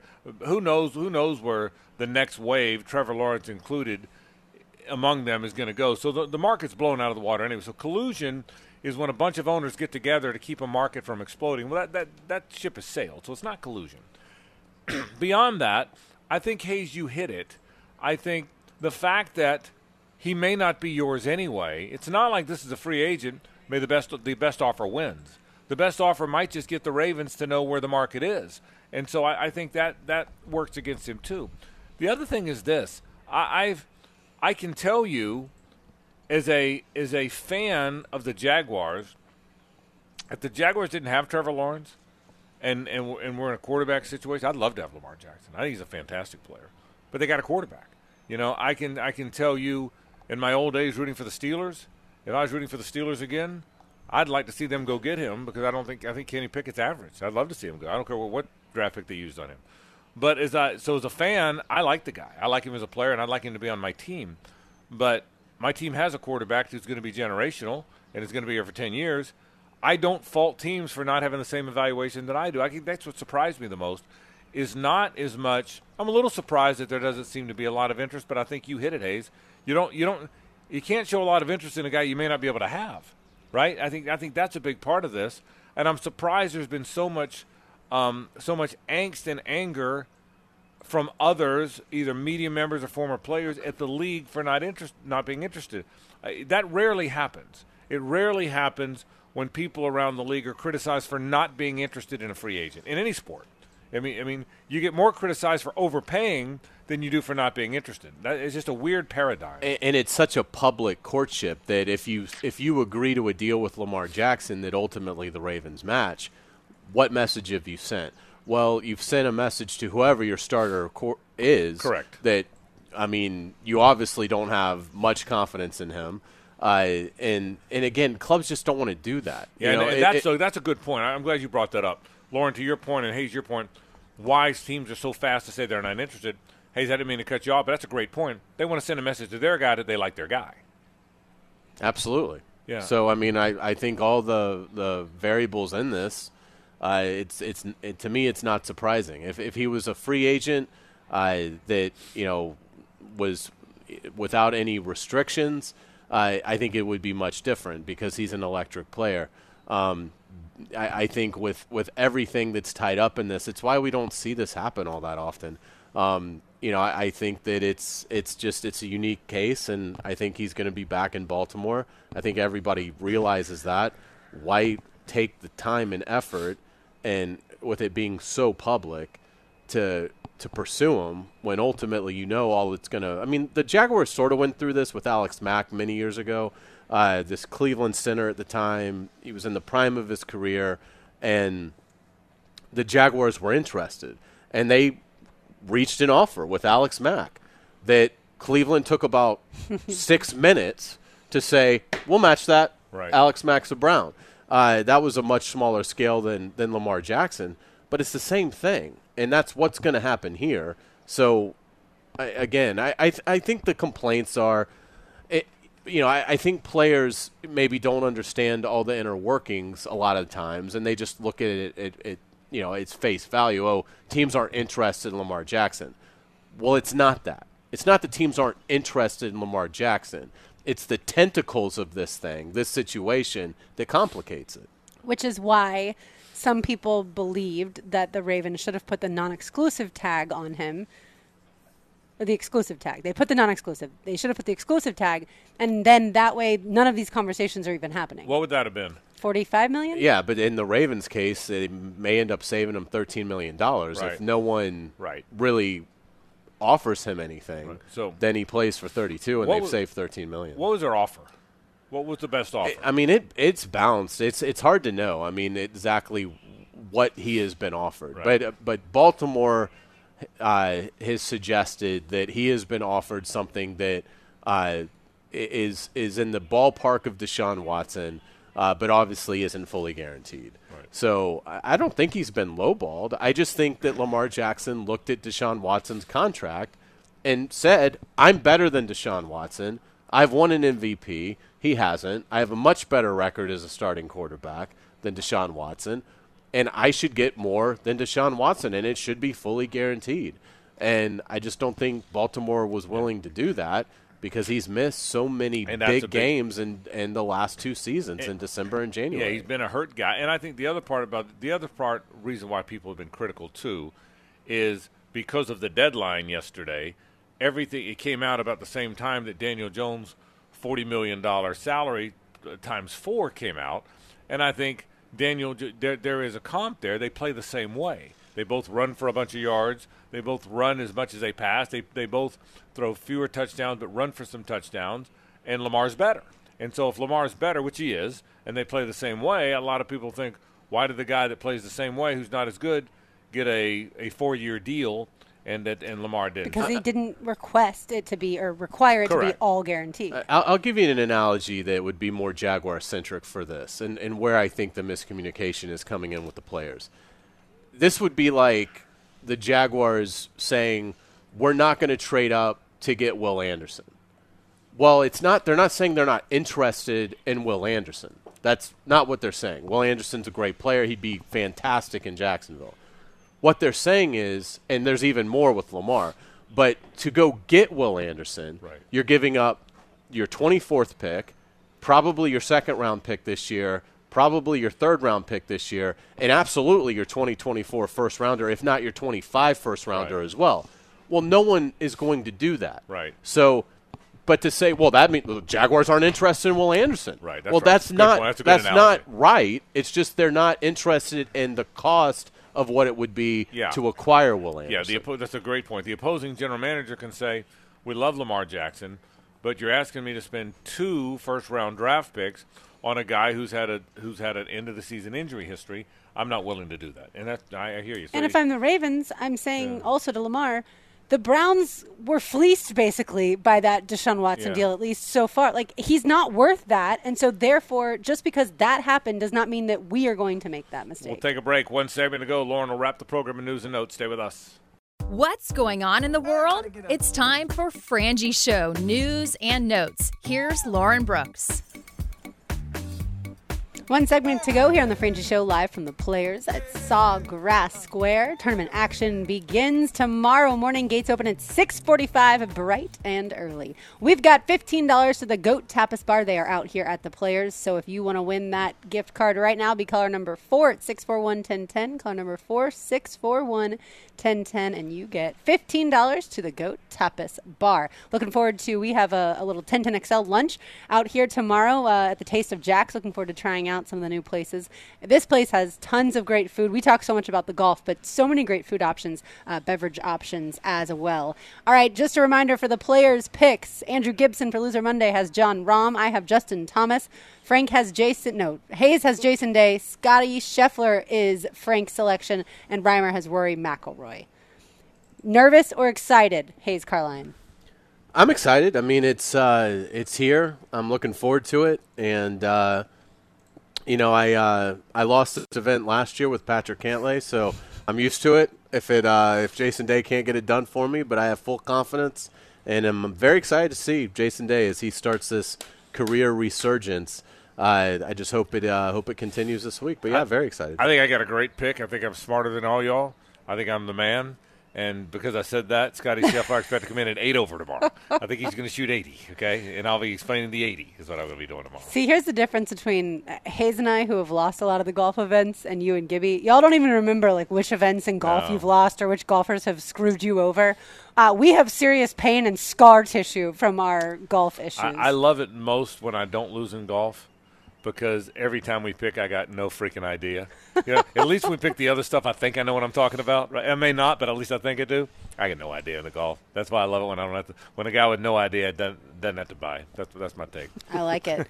All right, big news in the world of college basketball. Jim Boeheim announced his retirement as head coach of Syracuse after 47 years, and Adrian Autry will be the new Orangeman head coach. Yeah, I hated the way it ended for Boeheim because he came off as kind of curmudgeonly and made some comments he shouldn't have, and it was probably too long.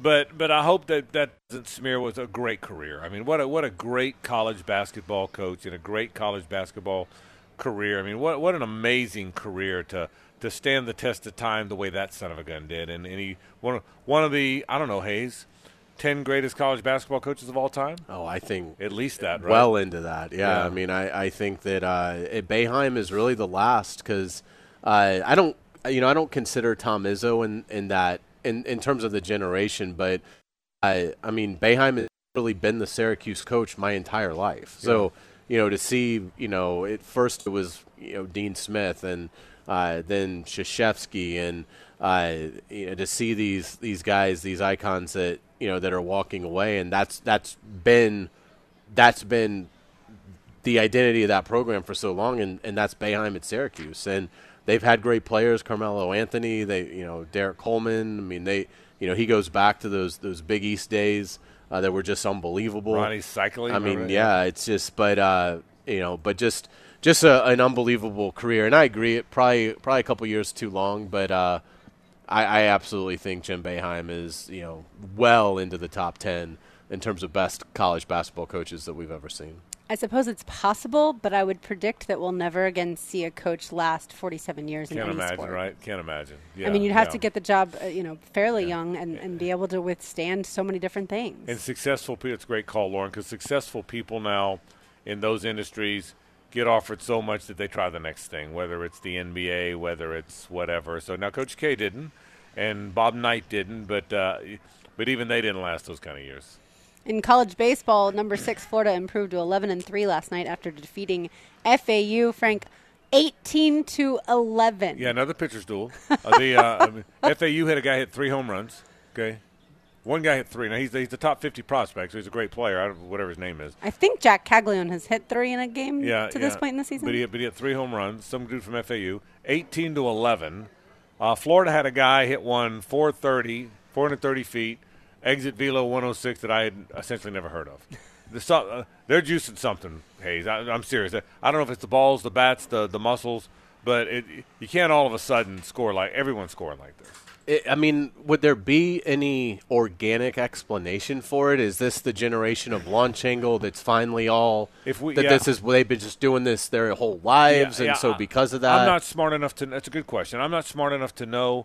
It just seems to me we went from normal to this in 1 year. Now, maybe I'm wrong, but it just seems to me, what JU and UNF are bombing them left and right. Everybody's hitting them now. I say that. JU and Miami have a close, low-scoring game going. Yeah, right now JU's beating Miami 2-0. But it just seems like to me, the game was 18-11 last night, and nobody was surprised. It was 18-11. And they play again tonight, by the way. Who knows where it's going to be tonight? Yeah, who knows? That is a good call. And then UNF lost to UCF 10-3 last night. UNF plays host to Fairfield for a 3-game series this weekend. First pitch is Friday at 6:05, and number 21 FSU beat Bethune-Cookman 10-1. So again, 2 more games with runs in the double digits. And UNF hit a bunch more last night. I think they hit 3 more last night. Lodi's hit another one. One of UNF's guys that used to play for UCF, I think he went yard twice against his former team. So yeah, they're flying out. That they are. When it comes to back to college basketball, we've got the SEC tournament. It begins tonight with Ole Miss, South Carolina at 6 p.m., then LSU, Georgia, 25 minutes after the conclusion of that first game. And then, of course, Florida faces Mississippi State tomorrow at 1 o'clock in the second round of the tournament. I'm such a bad college basketball fan. When my team's good, I can't wait. When they're not, I do get excited about the tournament, but I'm a really bad college basketball fan. I wanted to be locked into Duke, Carolina last week, and the when Kansas played Kentucky in the Big 12 SEC thing, and I'm not a very good fan. Florida's not very good, so it's kept me from being as excited as I should be. Shame on me. I'm being honest. I'm the same way. And with the Players' Championship being this week, I'm not going to watch a lot of conference tournament basketball. As much as I'd really need to brush up on the NCAA tournament before we make our picks, really about a week from today, I guess we'll be filling out brackets for our next Loser Monday. But I just can't do it. I mean, if the Players' Championship wasn't this week, I'd probably pay a lot of attention to college basketball this week. But I'm just not going to. I'm going to be wrapped up in this and love it. In the world of the NFL, the Texans claimed former Jaguars third-string quarterback E.J. Perry off of waivers. I don't know that E.J. Perry's ever going to be a NFL quarterback, but it is interesting. The Jags really liked him, and when they moved on from him, the Texans picked him up quickly. So if nothing else but a camp arm or a third-string guy, somebody must see something. Yeah, I think so. And if you're the Jags, you've got Trevor Bethard and then the CFL star. Right. So they've got 3. And there'll be a camp arm. Yeah, they'll probably sign an undrafted free agent, something like that. to come in and be the fourth. But Nathan Rourke. That's the CFL guy, right? Yeah, so it'll be interesting. Good luck, Houston. Did you see the latest odds for which team will pick number 1 overall in the NFL draft? Which team will pick first? Yes, the latest odds. I'm gonna predict Colts. Did they win the odds? Hayes? I would say I'll go Texans. It is shockingly, the reason I'm asking, the Panthers. So people think they're going all the way up? So from moving from 9 to 1 when you've got the 2 other teams that are sitting at 2 and 4 that could much more easily get to number 1, I'm very surprised by the Panthers. But if that's the case, they obviously are in love with one of these quarterbacks. Of course, the question then being, which quarterback do they love? And there would be stranger things happening than Richardson going all the way up to 1. I've heard enough people say that might happen. My guess is whoever picks 1, I still think is going to take C.J. Stroud. Hayes, I think you think Bryce Young, whoever picks 1. Correct. You think Bryce Young? Mm-hmm. I think Bryce Young's the best quarterback in the draft, but I think he's riskier. I think C.J. Stroud is the safest quarterback in the draft. I can understand that. Finally, you guys may have talked about this yesterday during the Riley Green concert, but Aaron Rodgers has had conversations with the Jets regarding a possible trade. Yeah, we talked just a little bit about that. That story needs to come to some closure, doesn't it? I'm now tired of the Aaron Rodgers. Well, and you're running out of real estate. Yeah, right. Well, that too. Yeah, but the dark room, I'm good now. I got the dark room. I got the light room. I got the medium room. I've had enough rooms. I'm kind of over the Aaron Rodgers room thing. I just pick a team and let's go. I do get the sense that it seems like Green Bay's not all that interested in keeping him. I think they're ready to play Jordan Love. I think they're trying to figure out what they can get. Do you get that same impression that Green Bay's ready to move on? It will be so incredible if Jordan Love is good. Yeah. It's like, how do you possibly get that lucky if you're Green Bay to go from Favre to Rodgers to Love if Jordan Love is legit? Absolutely. All right, let's say hello to Rick Blue, who just came in with a whole bunch of food. Now, the 2-minute drill, brought to you by Tire Outlet. Tire Outlet is now hiring. Visit TireOutlet.com/careers. Equal opportunity employer. Rick Ballou is here. He's been here all day now. Ballou was out here early. He was hitting balls. He was giving advice to the players. I saw you all day here. How you doing, buddy? I'm doing great. It's so fun to get out here and just walk around and take a look at everything. And let's hope the weather's better than it was a year ago. Remember, we had at least a 1-hour delay. Then around 11 o'clock or so, they had to shut everything down. They finally concluded the first round on Saturday. It took like 55 hours plus to complete the first 18 holes of the 2022 players. And look, I think they're going to make up for all that because I think it's going to be beautiful weather, Rick. A little cooler, obviously, than some years, but I think it's going to be gorgeous. Not much wind today, and today Lorna saying thought the most wind, so it's going to be a gorgeous handful of days.